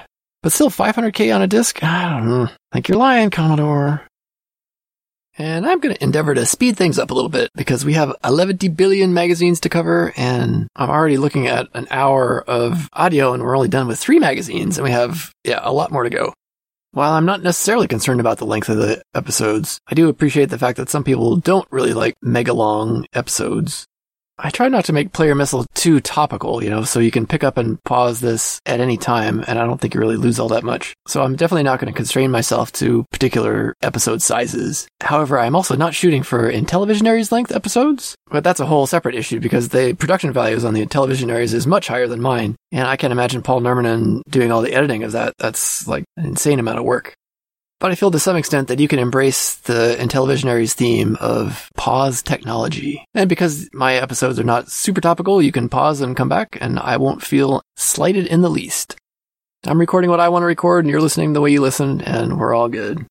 So here we are with the Atari Connection. This is the fall 1982 issue. It's volume 2, number 3. $3 on the cover price. On the cover is the close-up of kind of an exterior of a school bus. It's showing about 4 windows of the school bus, and there are like 5 kids leaning out of it. It looks like they're kind of high school age kids, maybe. And they're all like smiling and gawking. Some of them are pointing at the 3 figures down on the street who are walking carrying Atari computers. The text on the cover page says, "Back to school, from colleges to elementary schools, Atari computer classes are the place to be." And it calls out the bookkeeper, which is new from Atari, the computer bookkeeping for the home office, and home computer photos. See how people across the nation are joining the home computer revolution. So this issue is 36 pages, although interestingly, they don't really start numbering the pages till the 5th page in the magazine. So the table of contents is on an unnumbered page, and we'll go through the whole magazine if quickly. Since this is an in-house publication of Atari, the only ads you see in the magazine are from Atari, and the inside front cover is a thing, save up to $60. And the text of the ad says, now through December 31st, 1982, when you buy an Atari 400 home computer, Atari will send you $10 for each purchase of up to 6 additional Atari products. So the fine print is like super tiny. It's so small that it's barely readable in the Internet Archive scan. But it says, buy up to 6 additional Atari home computer products, including joystick controllers and paddle controllers. And then you attach the proof of purchase from the 400 and all the other stuff, mail it in, and then I'll send you a check for up to $60. So make sure you postmark it no later than February 28th, 1983. The table of contents is pretty dense, but we'll just kind of skip over that since I'll go through most of the magazine. In the Getting Acquainted section, they have On the Road with Atari, Eric debuts at Consumer Electronics Show. And Eric is the Electronic Retail Information Center, which is that sort of stand-up interactive display with an Atari computer that lets people kind of walk up and experience the computer system. The special feature article is a small country school big on computers. Talks about a little town in Northern California called Manchester, population 462. And there's a new school there. Kindergarten through 8th grade, 38 kids attend. And they have Atari home computers and learning both Pilot and Basic. There's a little ad for APX talking about a few new programs called WordMaker as an educational word game for ages 6 and up. Cubbyhole, which is a game talking about addition skills. And Hickory Dickory, which is a time-telling program, all available from APX. And says, you should already be receiving issues of the APX catalog if you've sent in your warranty registration card. Next is a special feature international edition. It's the Computer Education in the Orient, a word which we don't really use anymore. We would now say East Asian, of course. So this is a little article about a school in Hong Kong that has some Atari computers. There's a couple of pages of class photos where they are showing some students and teachers in educational settings. Then another special feature article, Atari Home Computers Go to College, subtitle Atari 800s awarded to scholarship students. So at Rensselaer Polytechnic Institute in Troy, New York, there was something called the David M. Darren Rensselaer Scholar Program. So 21 top entering freshmen for the class of 85 received Atari home computer systems in addition to $2,500 per year stipends. Wow. So there were 6 women and 15 men chosen for the first group. They got an Atari 800, 2 disk drives, an 850, a modem, printer, color TV, and assorted software. Systems will become the scholars' personal property when they graduate. Wow, that's a heck of a program. It said RPI has a powerful IBM mainframe that through the modem they can interface. Some of the software they received were the Atari Word Processor, Atari Pascal, which they note is available through APX. And they say the scholars found the modems most useful because they could connect to the mainframe and turn in their homework. They include a picture of one of the buildings at RPI and another picture of one of the students surrounded by all the gear that she was given. Continuing in the special feature, the computer class is the place to be. Article is over 700 Atari computers for Florida's Dade County. So it said Dade County was the nation's fourth largest school district, apparently at the time. They bought 700 computers, Atari 800s, saying they had to serve, 230,000 daytime students, they said, in the public schools there. It doesn't say how many computers were allocated to each school, but just doing some quick math, if there were 1,000 computers among 230,000 students, that'd be one computer per 230 students. So the ratio is worse than that. So it's probably one computer per 300 students, maybe. But I guess so my school, how big was my school? I'm probably wildly underestimating this. I would guess maybe 1,000 kids in the school. And we had 1, 2, 3, 4, I think we had 5 Bell and Howell Apple IIs. So I don't know. And of course we were, maybe they don't put the computers in the low elementary. I don't know. At least they have some computers and they were Ataris. So that's excellent. And we have an article about the Atari computer camps. And this one in particular is focusing on the San Diego camp. You might remember that Kay Savitz has done an interview series, this is quite a few years ago now, where he talked to a bunch of people who were associated with the computer camps. I'll include a link to that episode in the show notes. There's a little news features section, a couple little snippets. One of them says Atari joins the force, said that Atari has kind of inked a deal with Lucasfilm to develop some games, and we know what they're going to turn out to be. But at this point, they're still, far in the future. It said they recently completed special effects for 3 of the summer's blockbuster films, Star Trek II, Poltergeist, and E.T. Ray Kassar says, "We look forward to working with a company as innovative and creative as Lucasfilm. The association is a natural since both companies are leaders in our respective fields." Of course, this is pre-release of the E.T. cartridge for the 2600 that many people claim was the death of the 2600, although I think that is not at all the case. Howard Scott Warshaw, who wrote the game, just came out with a new book where he sort of really leans into this and kind of embraces the fact that he thinks he's the one to kill the video game industry. I mean, he seems very self-deprecating and, aware there are lots of issues with the ET sort of timeline and development system. But, he's clearly not to blame for the whole crash of the computer market. There's a lot of other stuff going on. And here I say I'm not going to be topical and I talk about a currently released book, but I do plan to read his new book, Once Upon Atari. So I guess you'll just have to deal with my inconsistencies. Oh, and hey, if you go to McDonald's, be aware there's a new game, the Rub and Win card game. It says it's featuring Atari computer games Missile Command, Star Raiders, Asteroids, and Centipede. If you uncover a zap, you lose, but when you match special symbols, you can win McDonald's food prizes or an Atari home computer system. Also, it looks like the Defense Department has ordered nearly 1,400 Atari home computers for use in the schools around the world. So it says these schools educate approximately 140,000 dependents of U.S. military and civilian personnel. So that's about the same ratio of computers, 1 to 1,000. Here's a review of The Bookkeeper by Atari, which I'll skip over. And there's a few pages of Atari computers in homes and how people have set up their systems. I remember my computer just kind of plunked down in front of the TV, because we just had one TV. So these look like systems that are dedicated things, like they have their own desk and at their own little place in the house. Then there's the KidBid section. There's a couple of programs like Find the Bugs. There's a program puzzle by Tom Hudson. It's a little basic program, and you have to figure out which order the program goes in. And there's another Find the Bug challenge. If you can find it in this little 15-line basic program, you send your entry into the Find the Bug contest, and they'll read it in the next issue. There's a book review here of the Computer Animation Primer. That's by David Fox and Michael Waite. This article is by Jack Perrin, and he says the book starts from kind of scratch and introduces how to do computer animation from theory, and then moves into practical examples. And there's a little sidebar with an interview with David Fox, how he was always interested in animation, and that he chose the Atari to write the book about because no other computer has the sort of built-in features of graphics that the Atari has. I actually have this book, the Computer Animation Primer. It is very good. There's an article about the Pilot Playground with a few examples of pilot programs. There's an Inside Atari column that talks about setting up a users group. And there's 2 book reviews, one on VisiCalc and one on the Basic Handbook. And then we're at the back cover, there's the Atari gift catalog, where it shows a bunch of shirts and other cool stuff. There's a pretty cool Caverns of Mars shirt, Centipede, some Atari logo gear.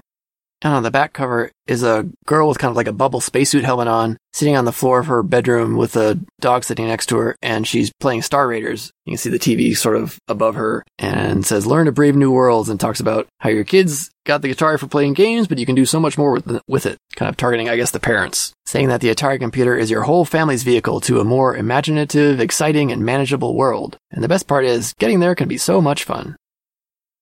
And now it's once in a blue moon, I'm going to take a look at the Byte magazine for this month. This is September 1982, Volume 7, Number 9. $2.95 in the US, $3.50 in Canada, £1.85 in the UK. It's got another nice Robert Tinney painting on the cover. This one is a close-up of a keyboard, and the keys are kind of blue and shaded in a 3D look, except there's one key that's a light gray, and on it there's a symbol for a wheelchair user. And the text below says computers and the disabled. We're primarily going to cover this because there's a really nice article on star raters and strategies for the game.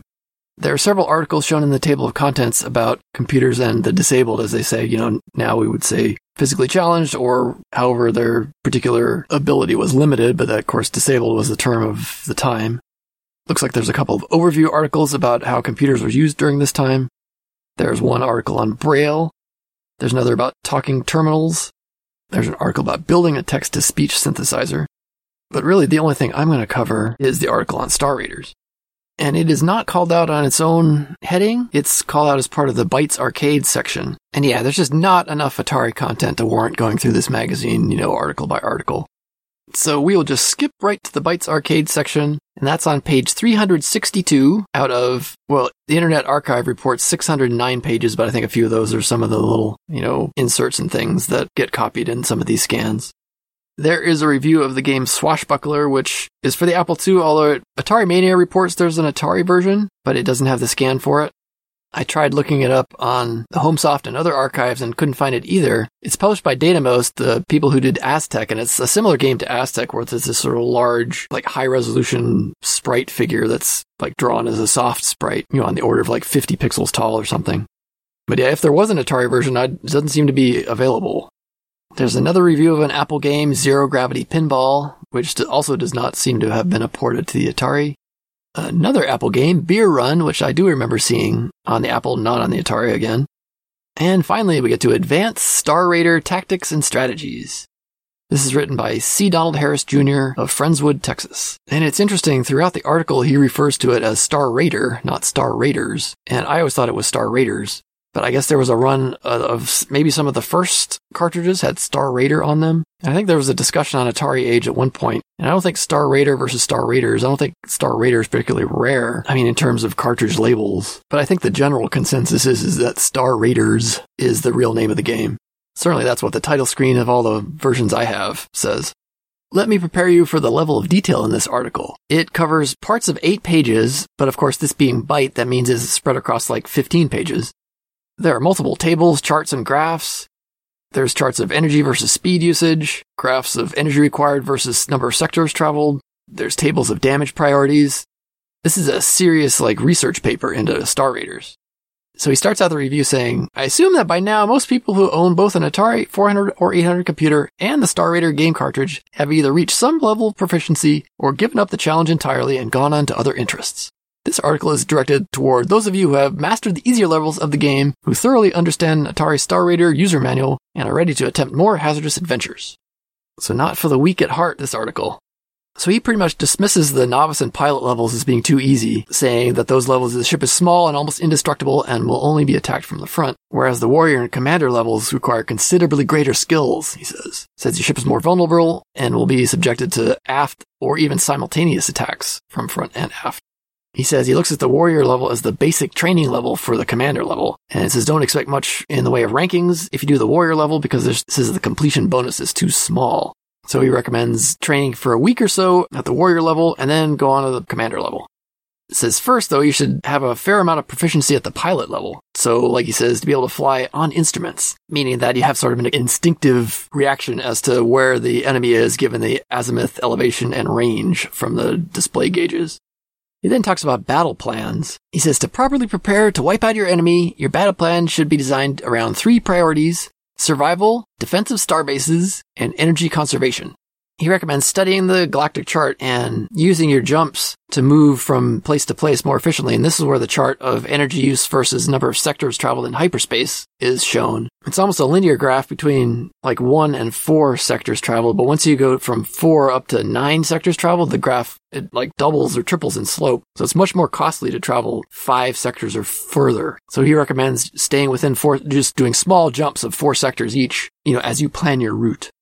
He says at the beginning of the game, you won't really be able to figure out what starbases the Xylons are targeting. So he recommends kind of sticking around the galactic center, picking off the nearest ones until it's kind of clear where they're headed. He recommends that once you do find the starbase they're after, kind of stick close to there and let them come to you. And he recommends targeting the 2 and 3 ship fleets first before you head to the 4 fleet groupings. He says when you're in the battle, the main objective, of course, is to survive, but the other one is to conserve energy. And his reckoning is the most important of these is to avoid being hit by the enemy shots because the shield gets damaged at a cost of 100 energy units each time it absorbs a blast. And also, each time you get hit, you also risk getting one of your systems damaged. And some of the systems of which there's a table listing what you should do when a system gets damaged or destroyed. It costs you time as well as energy and can be the difference between surviving and not surviving. He says that each trip to a starbase could cost anywhere between 300 to 800 energy units, or mergs. And he says that 800 mergs is equivalent to about 8 final score points. So I guess is that 100 merg per final score point, which he says 800 points is the difference between the rank of Star Commander 1 and Star Commander 2.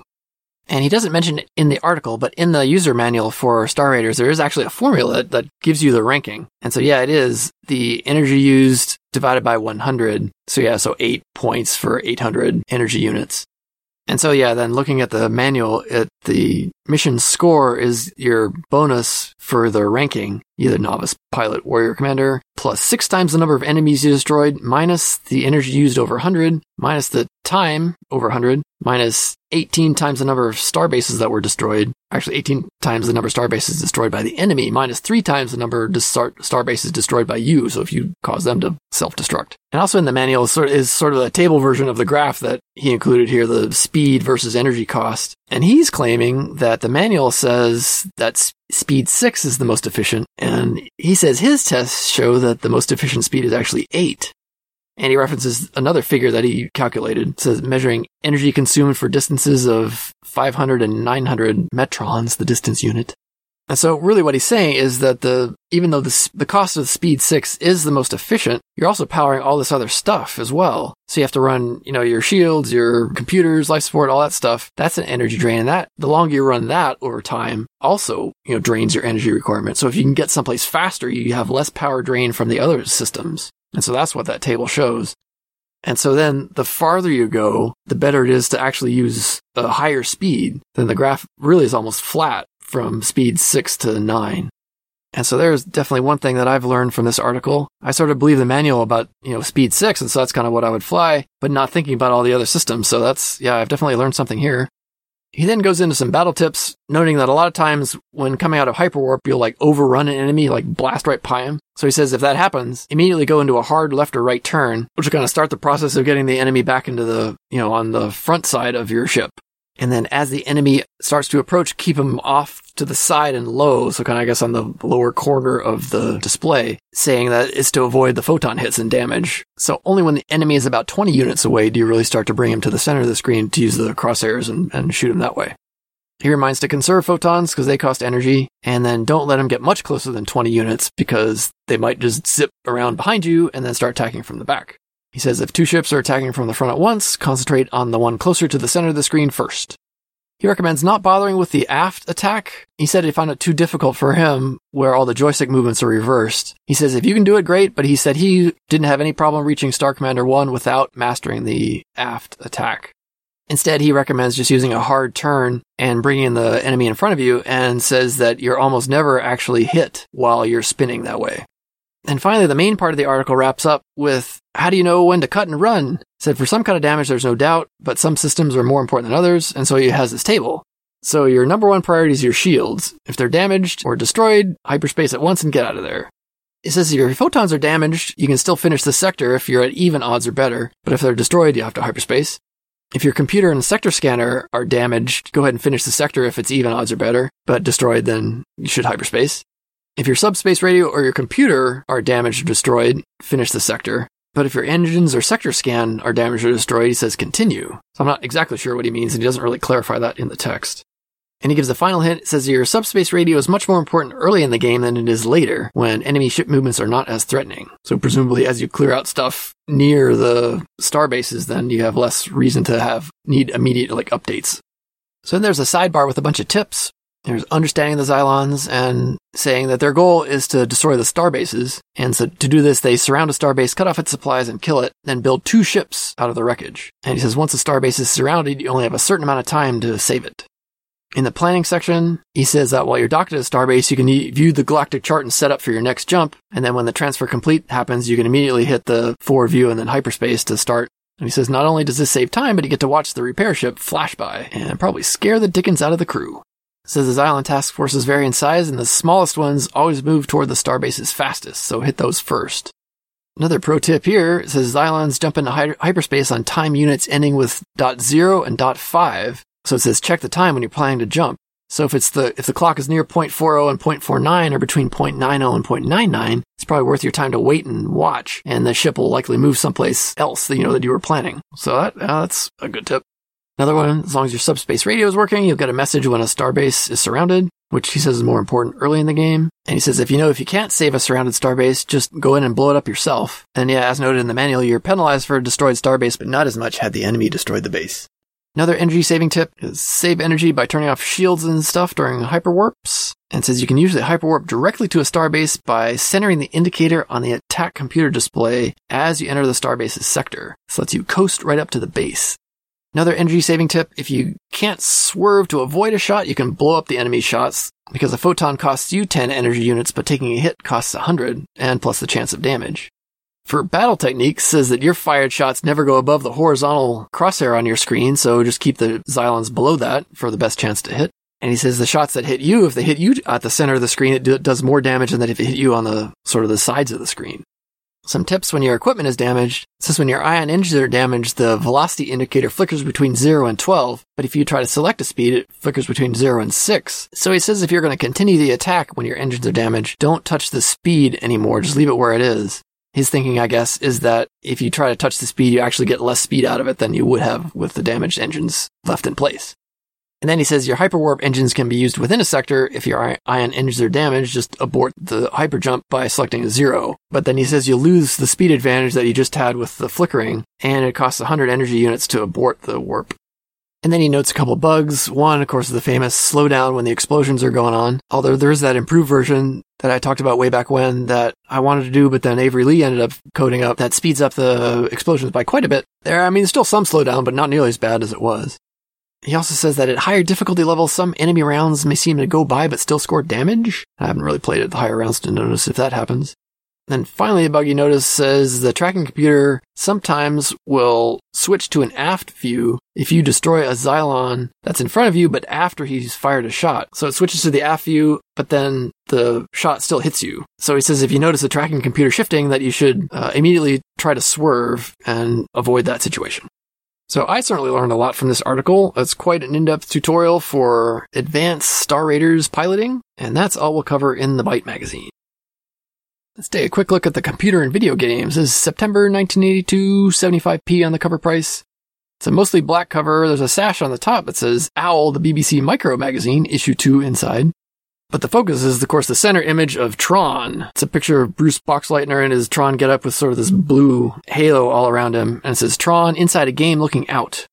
And another text on the cover says, game listings for the Atom, PET, Atari, ZX81, Spectrum, and many more. And also win a Bally pinball. The table of contents highlights the Tron article. It says, the shape of films to come. That's Tron, the latest eye-dazzling epic from Walt Disney Studios. And it's an article by Fred D'Ignazio, an almost duplicate of some other stuff we've seen written by him about Tron. So we'll see that in a moment. Only one Atari thing called out in the table of contents, a game called Bomber. And as we start to flip through, there's a plea from the Atari in the mailbag section. It's a disgruntled person saying that the monthly games programs for the Atari are slowly deteriorating.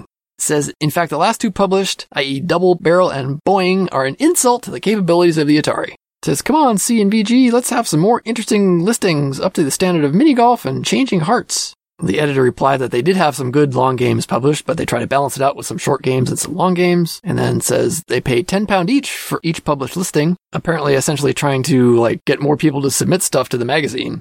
So yeah, I thought they may have some staff programmers, but I guess they don't. I guess it's all just user submissions. There's a little section on the VCS, a few games that they talk about, Star Voyager, Star Master, Berserk, Trickshot. And there is an ad from Atari showing some of the games that they have, the first-party games, Star Raiders and Basketball Missile Command, then like European countries instead of states and capitals. There's an ad for the Dragon 32 computer, which I guess is mostly compatible with the TRS-80 color computer, but I mostly mention it just because of the annoying tendency for the people to be sexist. Like it says, read this ad to your wife, as if women wouldn't buy computers for themselves.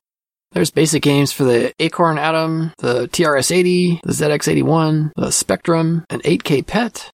And then we come to the game Bomber that runs on a Atari 400 in 6K, which I presume to be a typo since there weren't any 6K Ataris. I assume that means 16K.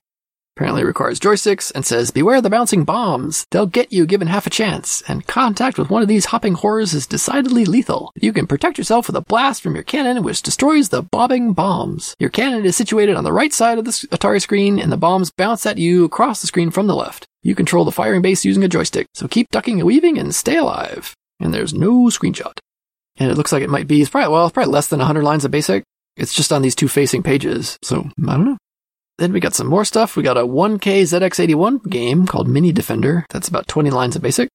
We got Pac-Man on the VIC-20 in 3.5K.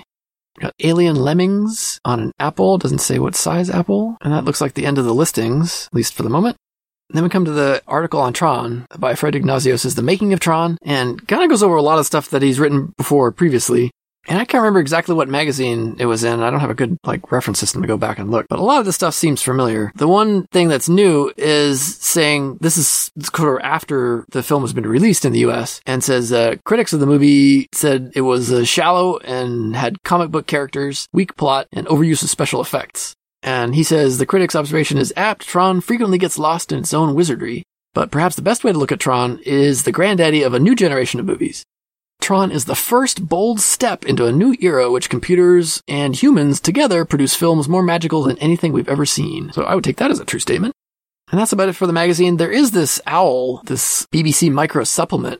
Here in the archive.org scan is tacked at the end. I kind of wonder if it was like an insert in the middle of the magazine. It's not clear what the binding is, but it's 16 pages, and it's just a little, extra info about the BBC and a few little programs. Weirdly, it has an ad for programming your ZX Spectrum in the middle of this BBC section. So I guess Clive was out to get Acorn at any cost. Alrighty then, on to Computer Gaming World, Volume 2, Number 5, September, October 1982, $2.75 on the cover price. The cover is a largely green field in the background, and in the foreground is the sort of cockpit section of looks like a fighter jet, although the pilot, instead of wearing a flight suit, is wearing sort of like a full spacesuit. And on the side, it says Defender Earth Forces, and has 12 green little Space Invader aliens on the side, as if they were kills. And turning to the next page that has the table of contents, it also has a from the editor, which says, Computer Gaming World, with the publication of this issue, has completed its, and sick, first year of covering the computer gaming field. The sick is for them using IT''S instead of just ITS. Anyway, that didn't seem right to me because this is volume 2, number 5. But I went back and looked, and so apparently they're going volumes by years. So all the 1981 issues were in volume 1, and there was only one of those. And so then, since it's bi-monthly, it is now volume 2, number 5. 5 issues in this year, 1982, plus the one in 1981, means this is the first full year of coverage. In this, they go on to say that they expect to see increase in quality of software, but not necessarily increase in the number of companies publishing software, saying they see increased competition in the gaming industry and the state of the economy apparently being bad. We know that the video game crash sort of happens in 83, but that the computer side is sort of not really connected to that. That's more the home console, the 2600. But their assumption is the natural attrition in the business world means that we'll see fewer companies in the next couple of years. And that might have been a fine guess, but I think that was incorrect in actuality. Turns out they could not predict the future, but us in their future, looking at our past for their future, can predict their future in our past pretty well. There is a mention of Atari in the table of contents. It says Atari exploiting the human connection, the human element in computer gaming. But as we'll see, it doesn't actually review any particular Atari game. It's talking about sort of a trend and games that they like to see, but nothing else mentioning Atari. There's a column called Inside the Industry by Data Lombardi. So it says, for the first feature in this new column for CGW, we conducted a survey of 150 computer software manufacturers to find out what their best-selling titles are. And so there's a big chart listing about, 40 titles or so. And it said that turns out there's no relationship between the number of new releases and how many sales the publisher's top game does. And they mentioned specifically a game we've talked about, Rearguard. Said Adventure International, which is sold primarily by mail order, introduced 55 new games in 1981, and their bestseller is Rearguard as of December 81, with 3,400 copies sold. And this is, on the other hand, Arcade Plus made only one game in 81, Ghost Hunter, and as of November 1981, they've sold over 23,000 copies, almost all through stores. And so this top sellers list is as of June 30th of 1982, and they say it's hard to compare all these because some, like Choplifter, was released like really late in May 1982, and so it's only in June. And some of these have been out since, like Zork, they mentioned, as is released in February of 1981. So it's not really an apples to apples comparison here. And additionally, they say like Atari doesn't release any of the figures, so they don't know how well their best-selling game Eastern Front compares to any of these on the release chart. So the top of the list is K-Razy Shootout, selling 35,000 copies. And Zork 1, 32,000 copies. Temple of Apsai with 30,000 copies. Flight Simulator from Sublogic for 30,000 copies. And then on down, there's probably another 10 with 20 plus thousand copies. And then another 4 or 5 with 15 or 10,000. And Choplifter there with 9,000 copies, but it was only released in May of 82, and this is like as of the end of June of 82. And as we know, Choplifter went on to become one of the best-selling games of all time for the 8-bit systems. And so pulling back to Rearguard for a second, 3,400 copies sold. It doesn't here discriminate between the Apple and Atari versions, or I guess TRS-80 version as well, which, as we remember, was a very, very blocky thing.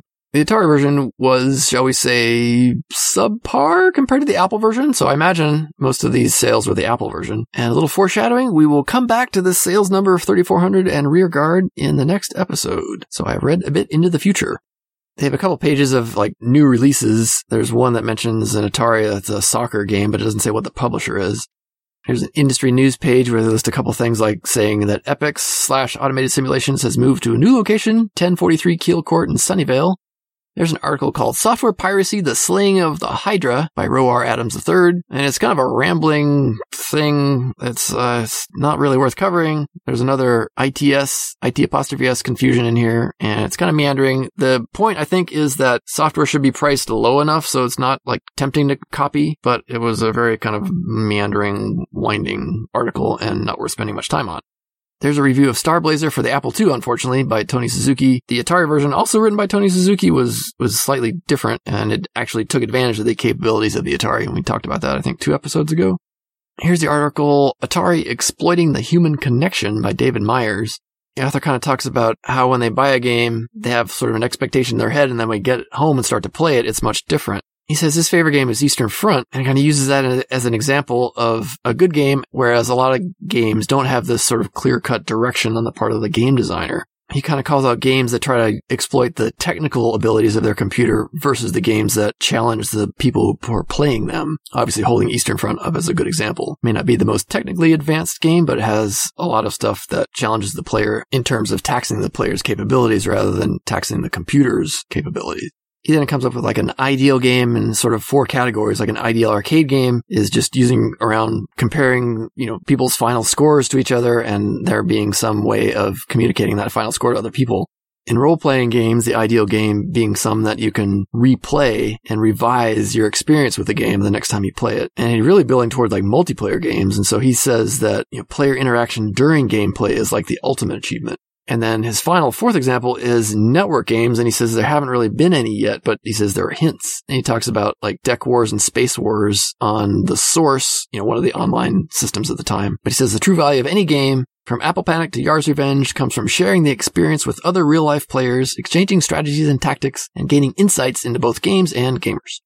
And then there's a little sidebar. It says, note Atari readers, in place of Atari Arcade, CGW encourages Atari readers to begin a dialogue with David on Atari gaming. And then it quotes a message from David here. Hey, Atari gamers, where do you want to go? Since computer games aren't presently providing us with a gamer group consciousness, we're going to have to do this on our own, the old mechanical way, through physical effort and paper and pencil. Write me with your opinions, things you like about the current Atari game crop, and just as importantly, things you don't like. And then he describes one of the games he likes, Eastern Front. The good features are graphics and the AI, but then the bad features like the buzzing sound when you accidentally input a diagonal move. But then he says the more annoying thing is the game's complete shutdown after the final move. He says, suddenly after 2 hours of intense combat, I can no longer find out the names of my units. So then he asks, what's the worst element of your favorite game? And I'll look forward to hearing from you. And then he gives his address, David Myers in Austin, Texas. Holy cow, about 2 blocks away from where I lived in college one year on North Lamar Boulevard. Of course, about 10 years before I got there, but still, that's funny. Next is a review of Guadalcanal Campaign, an Apple game from SSI. Galactic Gladiators, this one for Apple and Atari. It's from SSI as well. Although it says that, and I look up Atari Mania, and it doesn't have it listed, and I can't find an image for it, so maybe it was intended to be released, but it wasn't actually released for the Atari. Here's a review of The Road to Gettysburg, also Apple II only. There's quite a few ads for stuff here, but most of them are Apple II as well. I get to see an ad that mentions anything Atari related. Next, we come to a review of Cytron Masters. It says The View from a Playtester by Mark Botner. Cytron Masters was a game, the review is for the Apple II. It was actually also released for the Atari. It's a game by Danny Button. It's sort of a combination arcade/strategy game. I watched a YouTube video and I cannot figure out what's going on. And so this is written. He apparently was a playtester. Talks about watching the game grow from a small idea to a complete program. Said he was able to help not only with bugs in the program, but with ideas and suggestions, which were readily accepted.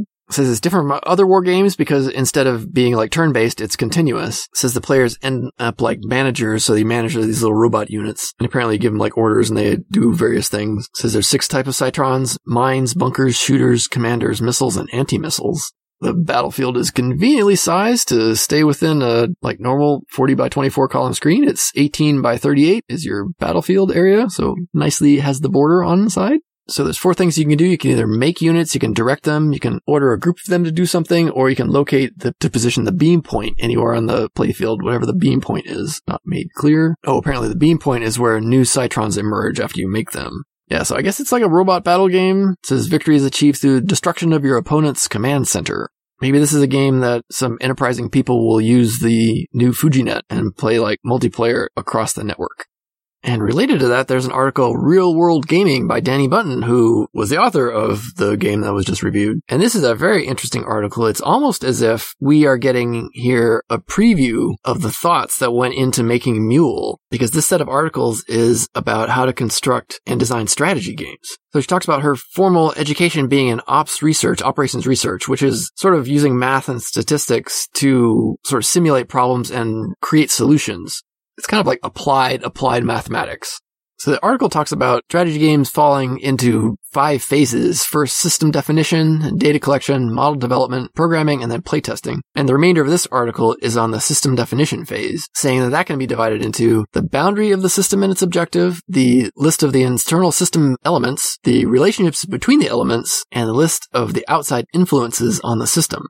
The boundary is kind of like the scope, so you're setting your limits on what you're going to cover and what you're not going to cover. The example given, if you're going to make like a football game, you can set the boundaries as wide or narrow as you want. You can either just focus on the gameplay itself within the field, or you can focus on larger stuff, including like the players' salaries, the managing and the coaching, recruiting, that kind of stuff. So there's nothing wrong with setting a boundary wherever you want. You just have to know what you're setting. Next, the internal system elements, and look at this list here and see if this is familiar to anybody. It says, for example, in designing a business game, the element list might include raw materials, production plants, workforces, finished product, advertising, and the amount of product sold. This sounds familiar. I wonder what game she's got in her head right now. The next part of the design is the relationship between these elements, and again, see if this sounds familiar. The finished product relates to raw materials, labor, and the plant to build it. The unit sold is related to the finished goods and the cost of advertising. The profit is the unit sold times the price minus the costs. I mean, the visions of Mule just must be totally in her brain right now. The last step in the system definition phase is to list the external influences, like the rate of growth in the economy, the inflation rate, cost of taxes and government regulations. I mean, yeah, this is just like we are having a window into the design of Mule. It says in the next issue, we'll look at how to collect the data to create your model. So I am definitely looking forward to this. There's an article, New Scenarios for Invasion Orion by Floyd Matthews. And this looks like a strategy game from Epix or Automated Simulations. I think it's a text-based thing. Looking at a Atari Mania, it seems like there's just text screens. It's a very complicated game, and this is a very technical article, so it's hard to delve into from somebody who's never played this game before. But if you're interested in it, it looks like it has a lot of suggestions. There's some micro reviews, couple columns on a few games. There's a Firebug. These are all Apple games. Firebug, Demon Forge, Epic, Cannonball Blitz. And the one Atari game is Battle Trek. It's by Voyager Software. It looks like some sort of simulation game, but I haven't found a YouTube video, and there's no manual on Atari Mania. And I could boot it up and try it myself, but it looks like it's pretty complicated, so I'm not going to take the time. So, yeah, get what you pay for, I guess. Yep, and that's about it for this magazine, and we'll return in 2 months' time for, a continuation of Danny Button's article. I'm definitely looking forward to that. We'll do a quick scan of Micro, the 6502-6809 journal. This is September 1982, issue number 52, $2.50 for the US Canada edition, $2.95 for the international edition, and £1.80 for the United Kingdom edition. It's their usual cover, looking backwards out through the monitor over the keyboard, showing a view of a train on the left side and a majestic sort of mountain peak, snowy, with some forest in the front. The train kind of cutting through the mountain and wrapping around behind some trees. It says a 68,000 feature. And there's AD conversion on the Atari, superimposing TV pictures with the PET, and Apple program compressor. But we're going to do a little more than cover the table of contents because there's not that much in here of interest. In that table of contents, there's 3 articles on the 68,000, which is a great processor. I really, back, in this era, 80s, when assembly language was still really a thing, the 68,000 has a really nice assembly language. If you have to program an assembly language, 68,000 is a great one to use. The only thing about the Atari is the AD conversion using a 555 timer IC. So we'll look at that a little bit to the extent that I understand anything of hardware, which is not much at all. And the compressor, it turns out, for the Apple is an AppleSoft optimizer. So we'll probably skip over that. So really, we'll just skip right to the article on the AD conversion thing for the Atari. And since I don't understand anything about electronics, I'm just going to read the summary here. It says, for applications not requiring high-speed analog to digital conversion, the simple 555 timer circuit yields a high dynamic range for very low cost.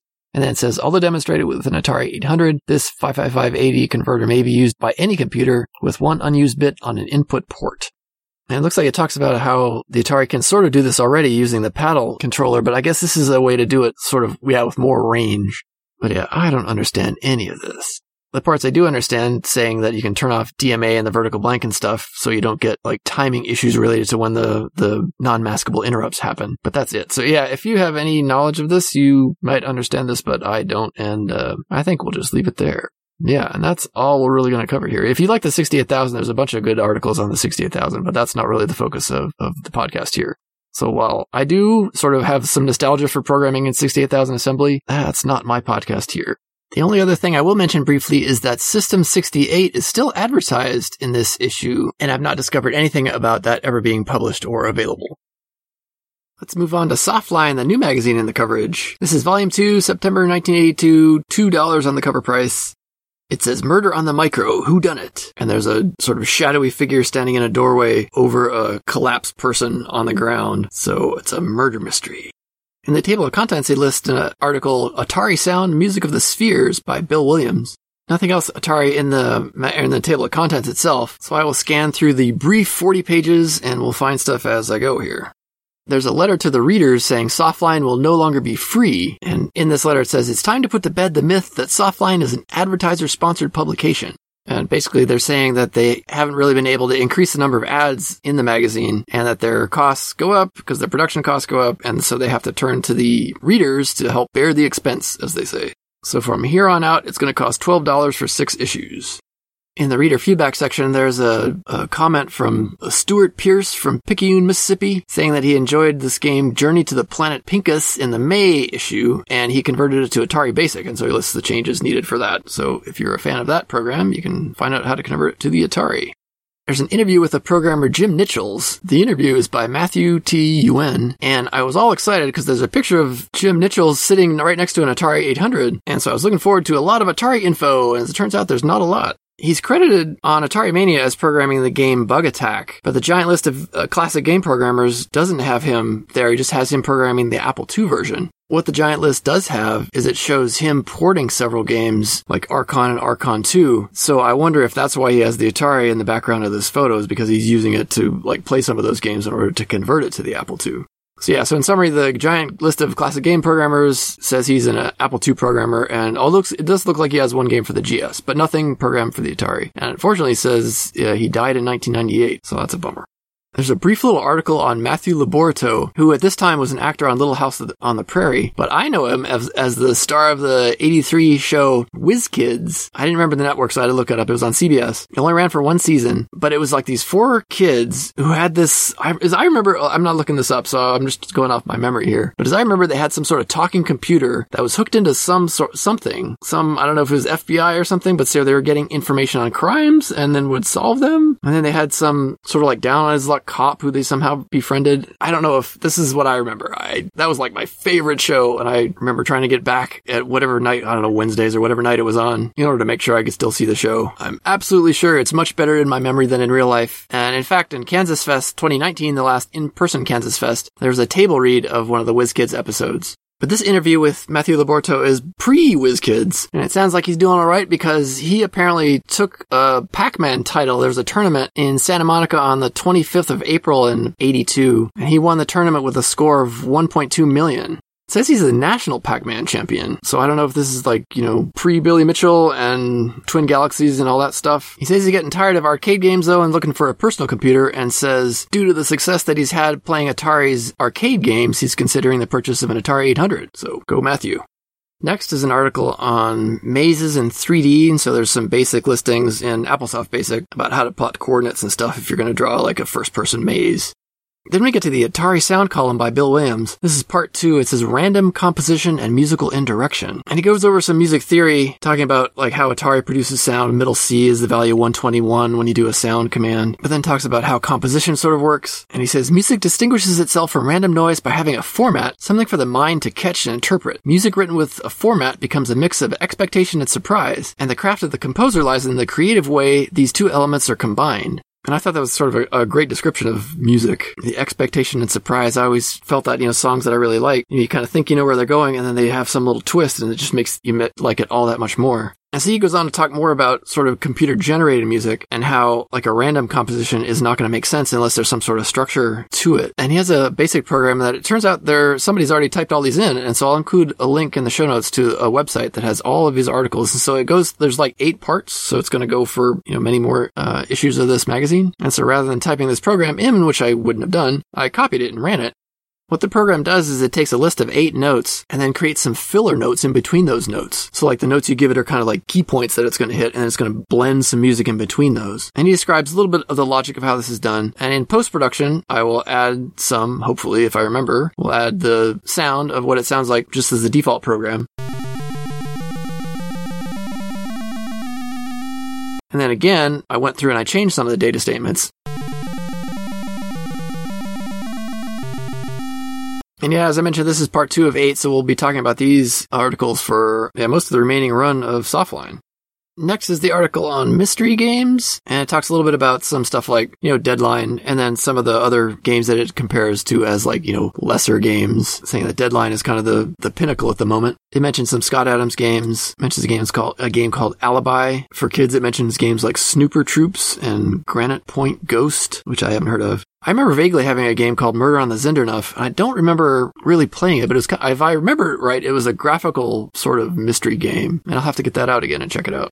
Getting into a couple game reviews, there's a game called Serpentine for the Apple II. Then there's Canyon Climber for the Atari 800. It's kind of a famous platformer. There's like 3 different levels, and I found it very difficult. It was one of the first games I ever had. I got it on cassette. A lot of people seem to like it. It's not my favorite game. I think it's a little bit too tedious, but it's definitely a famous game. There's a review of Gamma Software's Hockey. It requires 2 players, or it says 2, 3, or 4 players according to the manual. And the reviewer is very positive about that. He says sometimes it's hard to pick out which person you're actually controlling because there's 4 controllable players on screen. It says 3 forwards and the goalie. And the computer apparently kind of picks which one you control, and it says sometimes that's hard to distinguish. But it's a single screen, no scrolling, and the players look kind of big. So I haven't played it before. I'm not sure what it's like.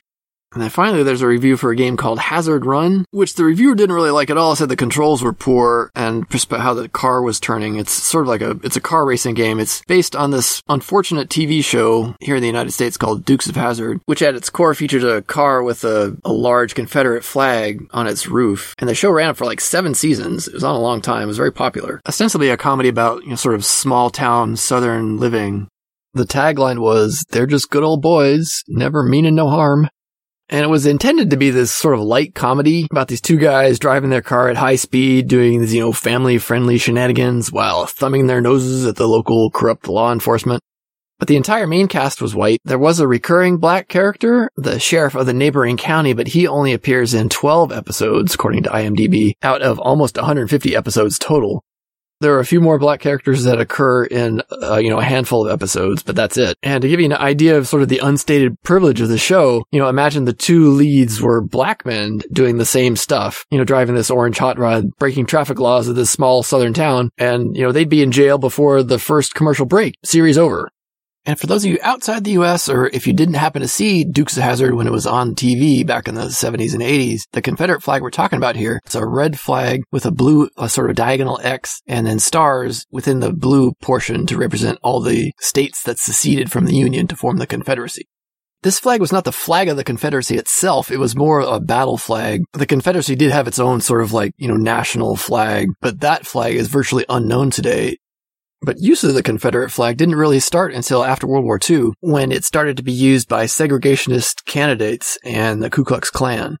This was an obvious appeal to white Southerners who, starting in the early 1900s, started building up a mythology called the Lost Cause, where the desire was to reframe the Civil War not in terms of slavery, but in terms of states' rights. But this is a completely disingenuous argument, because not only did several of the states explicitly mention in their secession documents that they were seceding because of slavery, there are innumerable references to politicians of the day stating that slavery was the reason to break up the country. Alexander Stephens, the vice president of the Confederacy, has his famous cornerstone speech, where he minces no words and says the Confederate government is based on white supremacy. So it is impossible to disentangle the Confederate flag from white supremacy and slavery.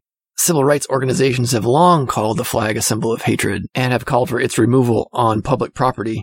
And finally, there seems to be some long overdue movement in that direction by some of the southern states. This has no effect on the ability of private citizens to display the Confederate flag or whatever Confederate icons they choose, as long as it's on private property. When Confederate symbols are displayed on public property, government property, that implies government support for the ideas behind those icons. And that's why it's important for state-owned monuments to Confederate soldiers come down, why the Confederate flag should not be displayed on state property, why the 10 American military bases named after Confederate generals should be renamed. Because these icons, these flags, these names are directly and unambiguously tied to white supremacy and slavery. And while I'm supportive of people and their First Amendment rights, I'm hoping that the usage of the Confederate flag will continue to decrease as more and more people realize that it's not a symbol of Southern pride, but rather a relic of oppression. Anywho, how about those Knicks? There's a column Adventures in Adventuring by Ken Rose, and it's more about programming an adventure game in BASIC. He says, you'll probably notice as these programs become more sophisticated, they become longer. Most of the game is taken up not by the logic of the program, but by descriptive words needed to flesh out the story. And notes that in most commercial games, it's mostly the dictionaries and descriptions that take up most of the space, not the program itself. There's a column on Apple II graphics by Ken Williams, and now he starts to get into the bit positions and sort of the binary values of the bytes and how they are backwards on the screen. So he has a few tables in there and does most of the stuff in BASIC, and so he's poking data and using that as examples. And then we're at the end of the magazine, and we have the high score table. It's now 2 full pages. Caverns of Mars looks like it's 786,000 by Takzetsu of Boston. Jawbreaker on the Atari is 176,000 by Shane Rollin of Pennsylvania. K-Razy Shootout, 97,000. Same guy, Shane Rollin, Monroeville, Pennsylvania. Let's look at Sabotage. Where's Sabotage? 86,000 by Steve Cloutier of East Greenwich, Rhode Island. The Star Raiders high score is only Lieutenant Class 1. Wow. Ron Felder, Sunnyvale. Pac-Man on the Atari, 934,000. Shane Rollin, Monroeville, Pennsylvania. Boy, he's a busy guy. Yeah, looking over. He's probably got 5% of these 200 scores. Moving on to soft side, this is issue number 33, $3 on the cover price, 100 pages in the issue. The 4th anniversary issue, it says. The theme of the issue apparently is going to be computer graphics, because it has 3 little pictures, like portraits almost, sort of not really centered, kind of skewed. One's of Charlie Chaplin and 2 are of probably portraits of people that I should recognize, but I'm not an artist, so they're probably famous, like, styles, but yeah, I am not an artist person. So I don't know, but since they're portraits, I do know they aren't Jackson Pollock paintings. It also mentions Shape Wizard and Spiral Graphics on the cover, and we'll find out what those are. Table of contents lists the cover feature, and then several other features that aren't machine-specific, apparently. And then they do have their Apple side, TRS-80 side, and Atari side segments. The Atari side segment is actually the largest. It has the most entries anyway, and each one of the sides has a program that's available only on disk.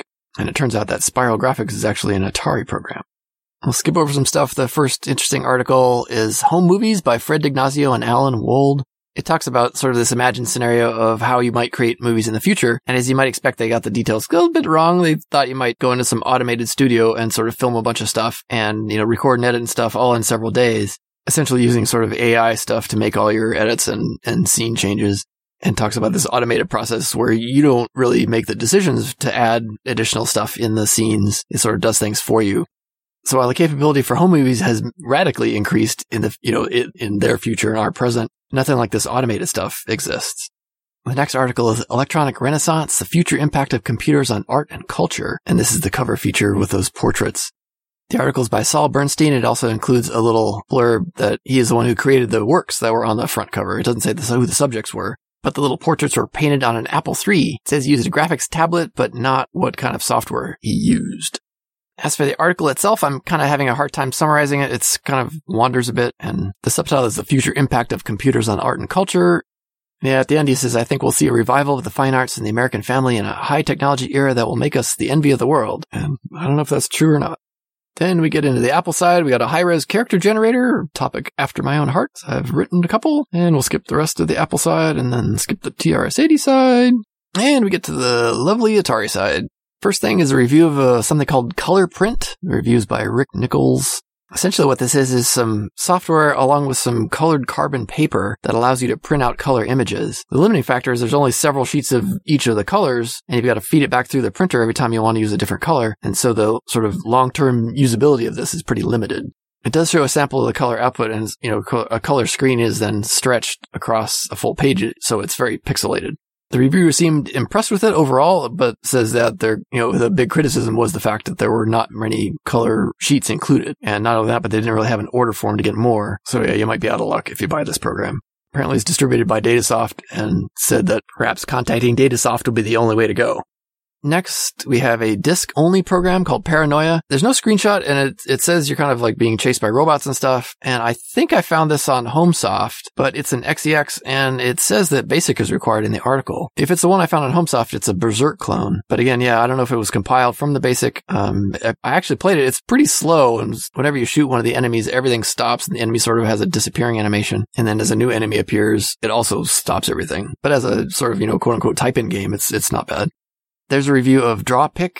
David Plotkin's doing the reviewing. The software is from Artworks by Dennis Zander, and it's kind of what it says on the tin. It's a drawing program sort of for creating artistic sort of images. It says it can be used to create partial screen or full screen images in graphics modes 3 through 7. It seems like there might be animation, and then there's some machine language subroutines that you can use in your basic programs. I haven't seen this one, but David Plotkin highly recommends it. Next, we get to an actual type-in program. This is Spiral Graphics. So the program is by Tom Gies, and the article itself is by Sheldon Lehman, which is sort of the first I remember seeing where a program and the sort of text accompanying it were written by different people. But in nice soft side style, it's a basic program, and the listing is sort of broken into chunks in between with comments about what the routines do. And it's kind of also kind of what it says on the tin. It makes sort of like spiral graphics, like kind of like the spirograph thing. I don't know if you had those as a kid. Those little sort of gear shaped things that you'd have like inner gears and outer gears, and you put your pen in and trace a whole bunch of like cool repeating patterns. And it kind of seems what that's all about. There's another type-in program called Fliker. It's probably maybe designed to be pronounced Flicker, but it's F-L-I-K-E-R, so I looked at it and said Fliker. But what it is basically a machine language subroutine that flips between pages, like every 60th of a second, it'll flip to the other page. And so it's designed to sort of blend colors, and it says to get 16 simultaneous colors in any graphics mode. This is pretty early on. Obviously, I never saw it because I never saw soft side at all. But the idea to get more colors by page flipping like this is something that never occurred to me when I was, developing stuff back then. And it's reminiscent to me of the Super IRG, like, character mode that I first ran across doing a review of Bill Kendrick's Gem Drop. But again, in nice soft side style, they have sort of interspersed codes and comment blocks as the article goes through. And it's got a demo program in BASIC also to show you how it works. So yeah, I really like this style of how they do their listings. Kind of reminiscent, I suppose, of Donald Knuth's, literate programming style, which I thought was great in theory, but in practice, I could never sort of do that because I don't develop my programs sort of in one linear chunk, which is probably bad. I mean, you probably should like write everything out and then kind of fill the program in to do what you say you're going to do. But yeah, I'm bad at commenting. Any code that I wrote more than a few weeks ago might have as well been written by somebody else because it's all foreign. I have no idea what I was doing.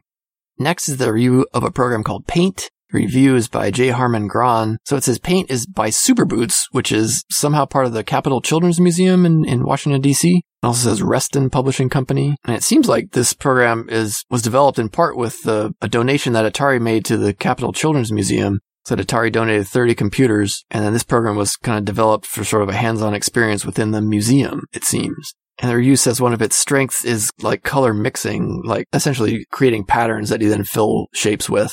Seems like it's more art for art's sake. It doesn't mention anything about incorporating it into, or having utilities to incorporate stuff into separate programs. And there's a review of 3D Super Graphics, a review by S. Bearfield. Program is by P. Ludus, United Software of America. It says the full title is 3D Super Graphics and Color Game Development System. Interestingly, it looks like a basic package because it says it allows you to create 3D shapes and then manipulate them using the basic print number commands. And that's really it for the Atari side. There's a new product section that mentions a couple things. One is Spinnaker Software has looks like a couple kids programs, FaceMaker and Story Machine. I sort of vaguely remember FaceMaker. I think it was targeted at kids younger than I was, but for some reason that rings a bell somewhere. And now we hear from Kay Savitz with the APX catalog. Hi, I'm Kay Savitz, and I will be your tour guide through the Atari Program Exchange catalog for fall 1982. This catalog is the 6th of 11 APX catalogs, so we're slightly halfway, just about through the middle of the run. The cover features the usual colorful comic style, featuring 2 schools and a home. In the foreground is a little red schoolhouse at PS 138, in which you can see a computer lab and little children holding boxes of Atari Program Exchange software, talking to the teacher, who also has a box of software. It is fall, clearly. There's leaves all over the ground and colorful leaves still in the trees. Also in the foreground is a home. You can see through the open window there's a smiling man using his Atari 800 computer. Kind of off in the distance, you can see a state university with the bell tower and the old university-looking building. And walking into the university are many people. I'm going to say 20 or more people. And most of them are carrying Atari 800 computers under their arms, and some of them have APX software in their other hands. So all these people, one of them is carrying their Atari 800 computer and their APX software in a little red wagon that they're taking to school. Clearly, these people don't understand that the Atari 800 is not technically a portable computer, although I guess if you carry it under your arm, it could be. So they're all walking into their respective schools with their Atari 800s in hand. I was slightly surprised that none of these people have Atari 1200 XLs, which came out around the end of 1982, but I guess it didn't really hit dealer shelves until the beginning of 1983, so the 800 still is making a prominent appearance on this colorful fall-themed cover. Inside, it says that we have a lot to be excited about this quarter. All APX programs in this issue of this catalog are available now, so go ahead and order these APX programs you wanted but couldn't get your hands on. More good news is the quality of new programs we've introduced in this issue. Our 18 new programs amply demonstrate how successful our contributors have become at creating programs you'll enjoy using. One reason our programs improve with each issue is that we have many repeat authors whose contributions reflect the experience gained from past efforts. This editorial article goes on to say, more good news, another APX product is now available as a main Atari product. My First Alphabet, the first annual 25,000 grand prize winning program in our quarterly APX contest, joins Caverns of Mars as an APX program that has moved into the main Atari product line. So Fernando Herrera's My First Alphabet has left the slums of APX and become a real Atari product. So good for Fernando. As Atari programs, they'll receive extensive marketing support, more elaborate graphics, and a custom design box. More APX programs are being polished for possible future introduction into the Atari line, and will proudly announce their promotions as they occur. I'm not really sure how many other programs are going to jump to real Atari products, but I guess we'll see. It also says that APX programs are available through Atari home computer retailers, which means you can get them more quickly than ordering by mail by visiting your local Atari home computer retailer. If you're an Atari home computer retailer who hasn't yet ordered APX software, contact your Atari representative. Okay, so 18 new programs. Let's find out what they are. There's nothing new in the personal finance and record-keeping category, but in the business and professional applications category, the first new program is Stock Management by Greg Thrush and Message Display Program by Dennis Harkins. This handy program creates up to 50 pages of automatically or manually cycled messages you can display on your computer screen over a closed-circuit television system. Containing many of the features of a commercial video message generator, the program is easy and fun to use. Those two programs were the first and second prize winners for this quarter's contest. Also in this category is Text Analyst by Ingrid Langevens, someone who I have not been able to interview. Text Analyst uses the Dale-Schall method to analyze a 100-word sample or the entire contents of any text file created with the Atari word processor or with TextWizard. It computes the grade level and relevant statistics, such as average sentence and word length, and displays and prints the results in less than 2 minutes for a 100-word sample. That made me laugh, I guess, because now there's probably a dozen websites where you can do the same thing, paste in a chunk, and it'll tell you what reading level your text is, and it takes, a fraction of a second.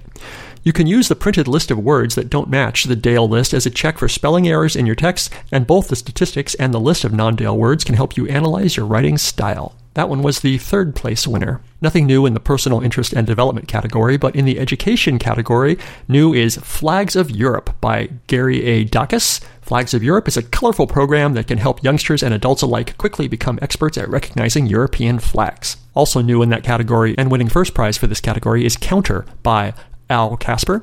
Young children will happily learn to count to 15 with this friendly introduction to numbers. Bright colors and happy sounds capture youngsters' attention and add to the fun of counting exercises in English, French, German, or Spanish. Also new in the education category is Easy Grader by Dan Hale of AD Enterprises. It's a tool for teachers.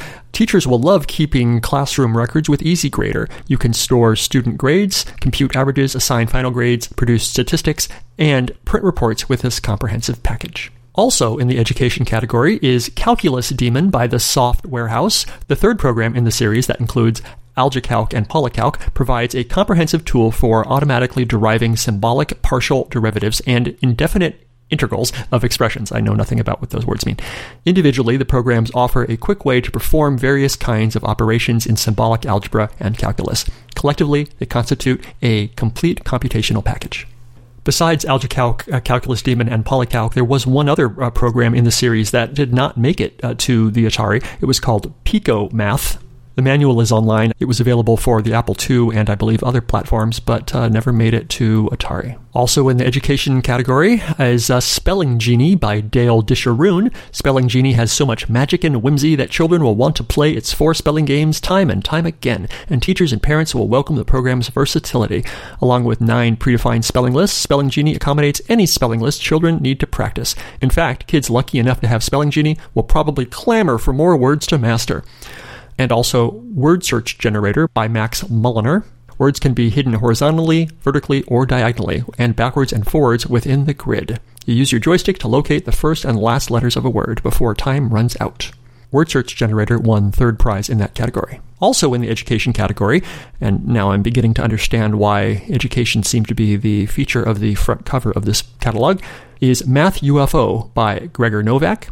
A mysteriously flashing spaceship floats into the top of the screen. Is it a Martian? No. It's Math UFO, flashing you number drills. Math UFO is a very competitive 1- or 2-player educational game that turns math drills into a fast-moving arcade-style challenge, so warm up your joystick wrist and get ready for a space chase. Math UFO won second prize in that category. That's it for the education category. Moving on to the entertainment category.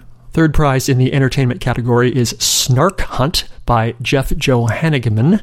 Your mission, find the snarks hidden inside a mysterious snark box. Your clues, Vorpal beams you fire into the box, which are affected by the snarks inside. Only your logic will help you find the errant snarks. You search for snarks by shooting Vorpal beams into a grid. The path of the Vorpal beam gives you clues to the snark's whereabouts. As a Vorpal beam moves through the box, it either reflects off a nearby snark in a known pattern, hits the snark directly and is absorbed by it, or exits from the box directly opposite the entry point. I think this plays exactly like the game Black Box, which I first encountered in David All's book More Basic Computer Games. Second prize in the entertainment category is Mancala by Elizabeth Chase McRae, which is a computer version of the very old game Mancala. And first prize in this category is Cribbage by Jose R. Suarez. If you're not a cribbage player already, the program will turn you into one. And if you are one already, Cribbage offers you an opponent who's smarter than you think and always ready to play. Cribbage is an original computer graphics interpretation of the well-known card game of skill and chance. It's a race to the finish line, 121 points between you and the computer. Cribbage has 4 levels of difficulty. The computer will always play its best, but the difficulty level determines the amount of scoring help you get. At the beginner level, the program displays each scoring set of cards. At the novice level, the computer counts all your points for you. At the intermediate level, you must count your own points, but you have an unlimited number of tries to arrive at the correct score. At the card shark level, you must count your points very carefully since the computer will steal any points you miss. That is an interesting take on the game, I think, for when your computer player doesn't have the ability to play at different skill levels. Moving on to the system software category is MapMaker by Stephen W. Hall, which is a neat little program for making maps in the style of Eastern Front. This easy-to-use utility can help you create multi-screen displays that capitalize on the Atari computer's outstanding multicolor, fine-scrolled, redefined character sets. The large display that can fit on a small amount of memory is truly impressive. On systems with at least 40K of memory, MapMaker makes up to 8K available for displays, comprising as many as 34 screens. It says, Chris Crawford is a user of MapMaker. The program is easy to use, but be prepared to spend several sessions building your map. MapMaker uses page 6 of memory and can't be used with another program occupying this area. MapMaker won second place in that category. In first place was Mantis Boot by John Palovich. So this is a program that allows assembly language programmers that have disk-based Atari systems to broaden their potential market by creating programs for users with cassette-only systems. Until Mantis Boot came along, developing such programs usually meant having to remove memory modules, unplug the disk drive, and make temporary cassette copies. No more. With Mantis Boot, you can assemble and debug machine language tape programs on your disk-based system with all the memory your system normally contains. You use the Atari 410 program recorder only after you've completely debugged the program. Also new in the system software category is Dunyan's Debugging Tool, DDT by Jim Dunyan, which is a powerful program for debugging assembly language programs. Also new in this category and earning the third place prize is FunForth by Joel Gluck. FunForth is a valuable set of programming tools to use with another APX program, Extended Figforth. It's especially useful for writing games. The 41 screens of Forth commands included in FunForth facilitate using advanced sound generation, simple turtle graphics, the joystick and paddle controllers, and the yellow console keys and keyboard in Forth programs. Also included in this package are various words for timekeeping, random number generation, creation of arrays, and recursion. And then there's Forth Turtle Graphics Plus by William D. Volk. If you're a user of our extended Figforth, you'll want to investigate Forth Turtle Graphics Plus. The package contains a group of Forth functions that adds the standard turtle graphics of Atari Pilot to extended Figforth. You can design graphic programs displayable in any graphics mode and on any portion of the screen without modifying your program. The package also includes a normalized coordinate system, the ability to draw windows with clipped lines on any part of the screen display, the trigonomic function sine, cosine, and tangent, and the 12 graphics modes available with the new GTIA chip for use in Forth programs. In the back of the book, you've got the publications section, which is basically you can get Day Ray Atari and APX product catalogs, the one-page hardware category, where you can buy 13-pin I/O sockets and DIN connectors and SIO plugs and a couple of other things like that. That's fun. And finally, the back cover, which is a continuation, actually, of the front cover picture. If you spread it out, it makes a larger picture. So this would be the left side of the image, which shows more children running to school holding their boxes of APX programs, and a view into another house where a woman is typing on her computer. That's it for the fall 1982 APX catalog. Remember, there's a $10 minimum per order, plus a $2.50 shipping and handling charge. You can place your order by mail or phone. Payment is accepted by check, money order, Visa, or MasterCard. No COD or purchase orders. If your order arrives damaged, please call our toll-free numbers within 7 days after receiving your order. Have your packing slip at hand and ask for a return authorization number. Do not return program to APX without this number. I never had any APX catalogs back in my original ownership period. I have some now thanks to the generosity of Kay and Bill Kendrick. But as I flip through one now and I see, sort of the new software being called out, I wonder, has anything ever been removed from the APX catalog? I mean, I know stuff like Caverns of Mars went to the full product lineup, Typo Attack went to the full Atari product lineup. I wonder if anything was ever removed for some other reason, if it wasn't selling well enough or there was some reason to pull it from the store. Did one piece of software incite an insurrection? So I don't know the answer to that. I don't know if any software was ever removed from the APX catalog. Let's take a look at Deluxe Invaders.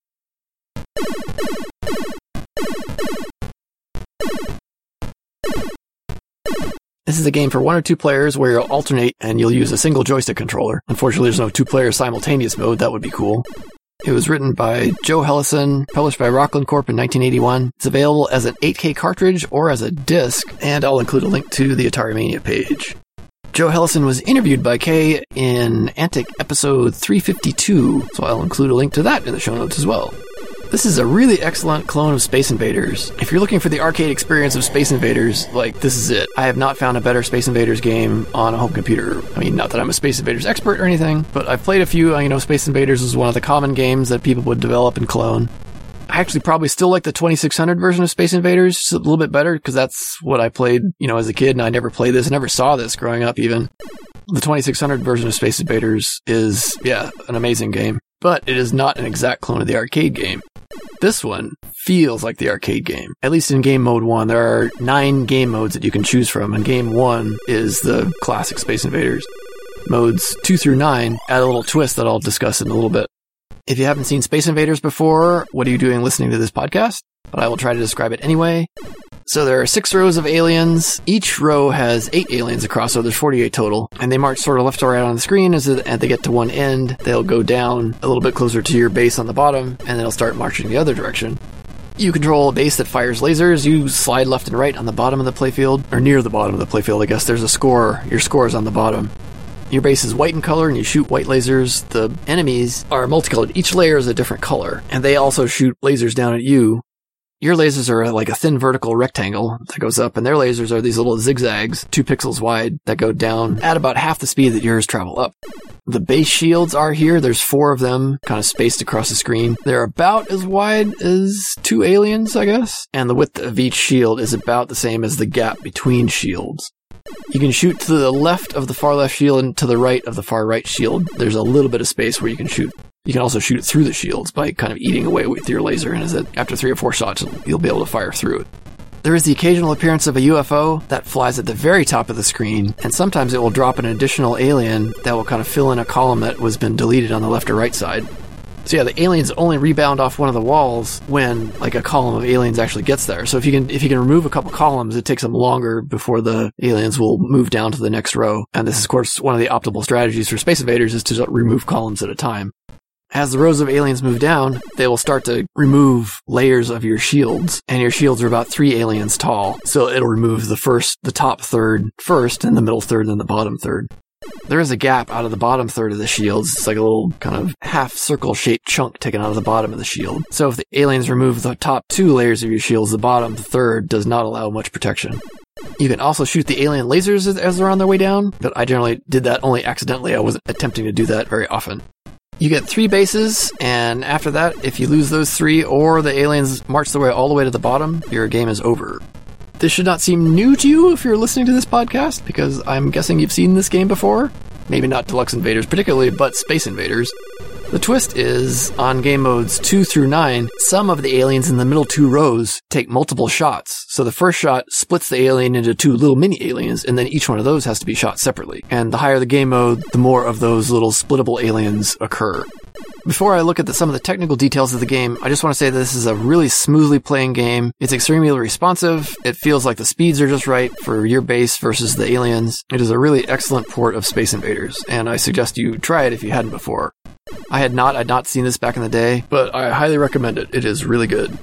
Getting into some of the technical aspects of the game, I first kind of approached it with my Apple II hat on and say, okay, how would you do this on the Apple II? And there's a lot of moving stuff, 48 critters, plus it looks like there can be 3 shots on the screen at one time from the aliens and then 1 of your shots, plus the UFO then on the top of the screen.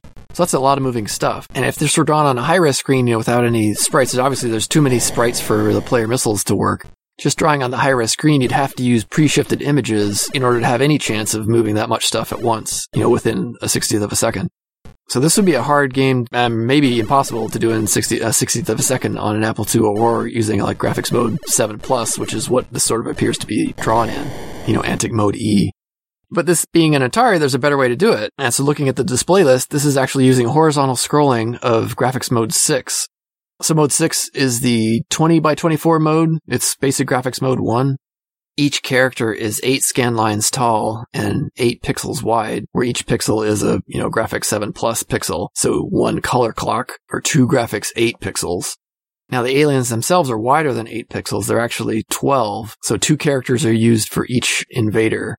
The way he set up the display list is there's a Mode 6 line that holds 1 row of enemies, and then there's a Mode 6 line that has nothing in it. And then there's another Mode 6 line of aliens, and another Mode 6 line of nothing. So it alternates a line of aliens and a blank line for then the 6 rows of aliens. At the start of the game, there are 3 blank Mode 6 lines at the top of the screen, and then the first row of aliens. And because there's 6 rows of aliens, there's 5 blank rows between them. That's 11 rows. And then there's 5 blank rows before the first row of the shields. And then there's 3 lines of Mode 6 that represent the shields, and those don't have scrolling turned on. Then there's 3 more blank lines of Mode 6, and then the area where your base scrolls on. The UFO that sometimes appears on the top of the screen is a player. It's not part of the scrolling rows of enemies.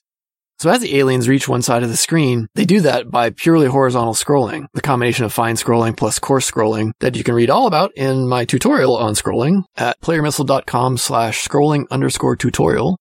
Once the scrolling reaches its limit, it does a coarse scroll to have the aliens move down. There's no fine vertical scrolling for the aliens moving. It's just purely a change of the display list to point the address of the screen memory to a new line.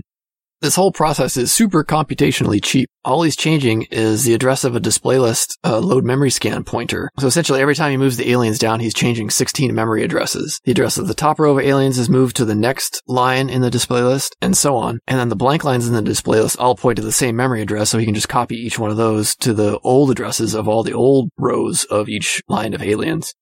A nice byproduct of this is it automatically takes care of wiping out the shields as the aliens march down the screen. So when the bottom row of aliens is on the row right above the shields, it operates as normal. And when it gets scrolled down to the next line, the display list is changed to replace that one display list, which was a static, non-scrolling Mode 6 line, to be a scrolling Mode 6 line of that bottom row of aliens.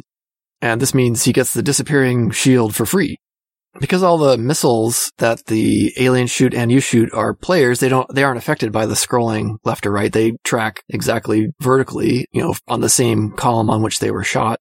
While the explosions of the aliens that you destroy are scrolled, and so they move with the rest of the aliens, as if it was like, a cloud of exploding debris that kind of had some momentum. The explosions are always the same color as the aliens in that particular row. And because of the use of the display list interrupts, each row is a different color. And so it makes it a very colorful game. It looks like the display list interrupt is set on the scrolling line that includes the aliens, not on the blank line. Because there's occasions where the very first scan line of that line will be the color of the previous row. And I talk about why that happens in my display list interrupt tutorial, which you can see at playermissile.com/DLI_tutorial. All in all, the hardware capabilities of the Atari really make this game much easier to write than it would be on other platforms. This Space Invaders style game has a lot of things that really lend itself well to the Atari. Stuff being separated by vertical bands so you can change the colors, redefinable character sets that make the appearance of multiple sprites very easy to do. And in fact, he could have done it even easier. He could have made 2 character sets and swapped them to make sort of the marching aliens. There's 2 different states of each alien. There's one that's kind of like a sort of a closed stance and one in an open stance where it either moves its like claws or wings or whatever they are in or out. And the way he did that was actually go through and change each character at every vertical blank to be a different character so that they would alternate these patterns. Had he used 2 character sets, he could have just flipped the pointer to the character set at every vertical blank, and then he would have been able to leave the memory alone. But it's possible that would have run into like 16K memory limits, because I know this was designed to run on a 16K Atari. So if you haven't checked out this game before, I highly recommend it. It's a very good quality Space Invaders port. Best one I've seen if you're looking to recreate the arcade experience. And I'll do a little feedback here before I sign off. Last episode, I mentioned a really technically interesting home console called the Bally Astrocade, or the Professional Arcade. It had many names. And friend of the show, Adam Triunfo, pointed me to the source code for that Artillery game that I talked about, as well as a YouTube demo of that game being played. And then turns out that he has rescued a whole bunch of data and manuals and stuff about the Astrocade itself. And I'll include a link in the show notes to his amazing website where he details a lot of this stuff. So he has archived and saved a whole bunch of stuff that otherwise would have been lost. And on top of that, he has a podcast about the system. So if you're interested in the Bally Astrocade, check out ballyalley.com for all the materials that he's rescued and scanned and archived. And then check out his podcast, the Bally Alley Astrocast, for interviews, game reviews, technical discussions, all sorts of stuff. I'm enjoying listening to it, and I have no clue about the system itself, other than its interesting technical details. So I imagine if you grew up with this would just be an amazing sort of walk down memory lane. It's definitely worth a listen. And also last episode, I talked about a game, Rearguard, that I didn't like very much. And in a total coincidence, I found a sort of Twitter review of the game by my new favorite Twitter account. It's called the Retro Analyst, who is posting just an insane number of like screenshots of games. And on the 3rd November, which is sort of well after the time I started recording, but well before I released, so I don't know, on the same wavelength there somehow, I had this little review of, sort of a little micro review of the Atari version of Rearguard.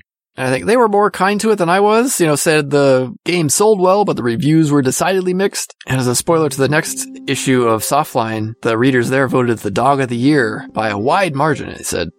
So this is a fun Twitter account to follow. There's also a website that goes on in more detail about more games, even like full reviews of games. So I'll include a link in the show notes to that website as well. So that's going to be it for this episode. So if you got any feedback for me, you can email me at feedback@playermissile.com. You can follow me on Twitter at Atari 8-Bit Games, or you can just shout real loud. Sometimes that works. Thanks again to Steph Animal for allowing me to use one of her songs as the theme to the podcast. It's Dragon Swirl off the album Top Gear, and I'll include a link in the show notes to all her stuff. So until next time, hope you're staying healthy, wearing those masks, or at least in the United States, because I see you, New Zealand, with your competent leadership during this pandemic, now free to enjoy your barbecues and brew pubs. Hopefully we have science back in the driver's seat here in America, and we'll be joining you soon. But until then, there's one flag we can all agree to fly, and that's the Atari flag.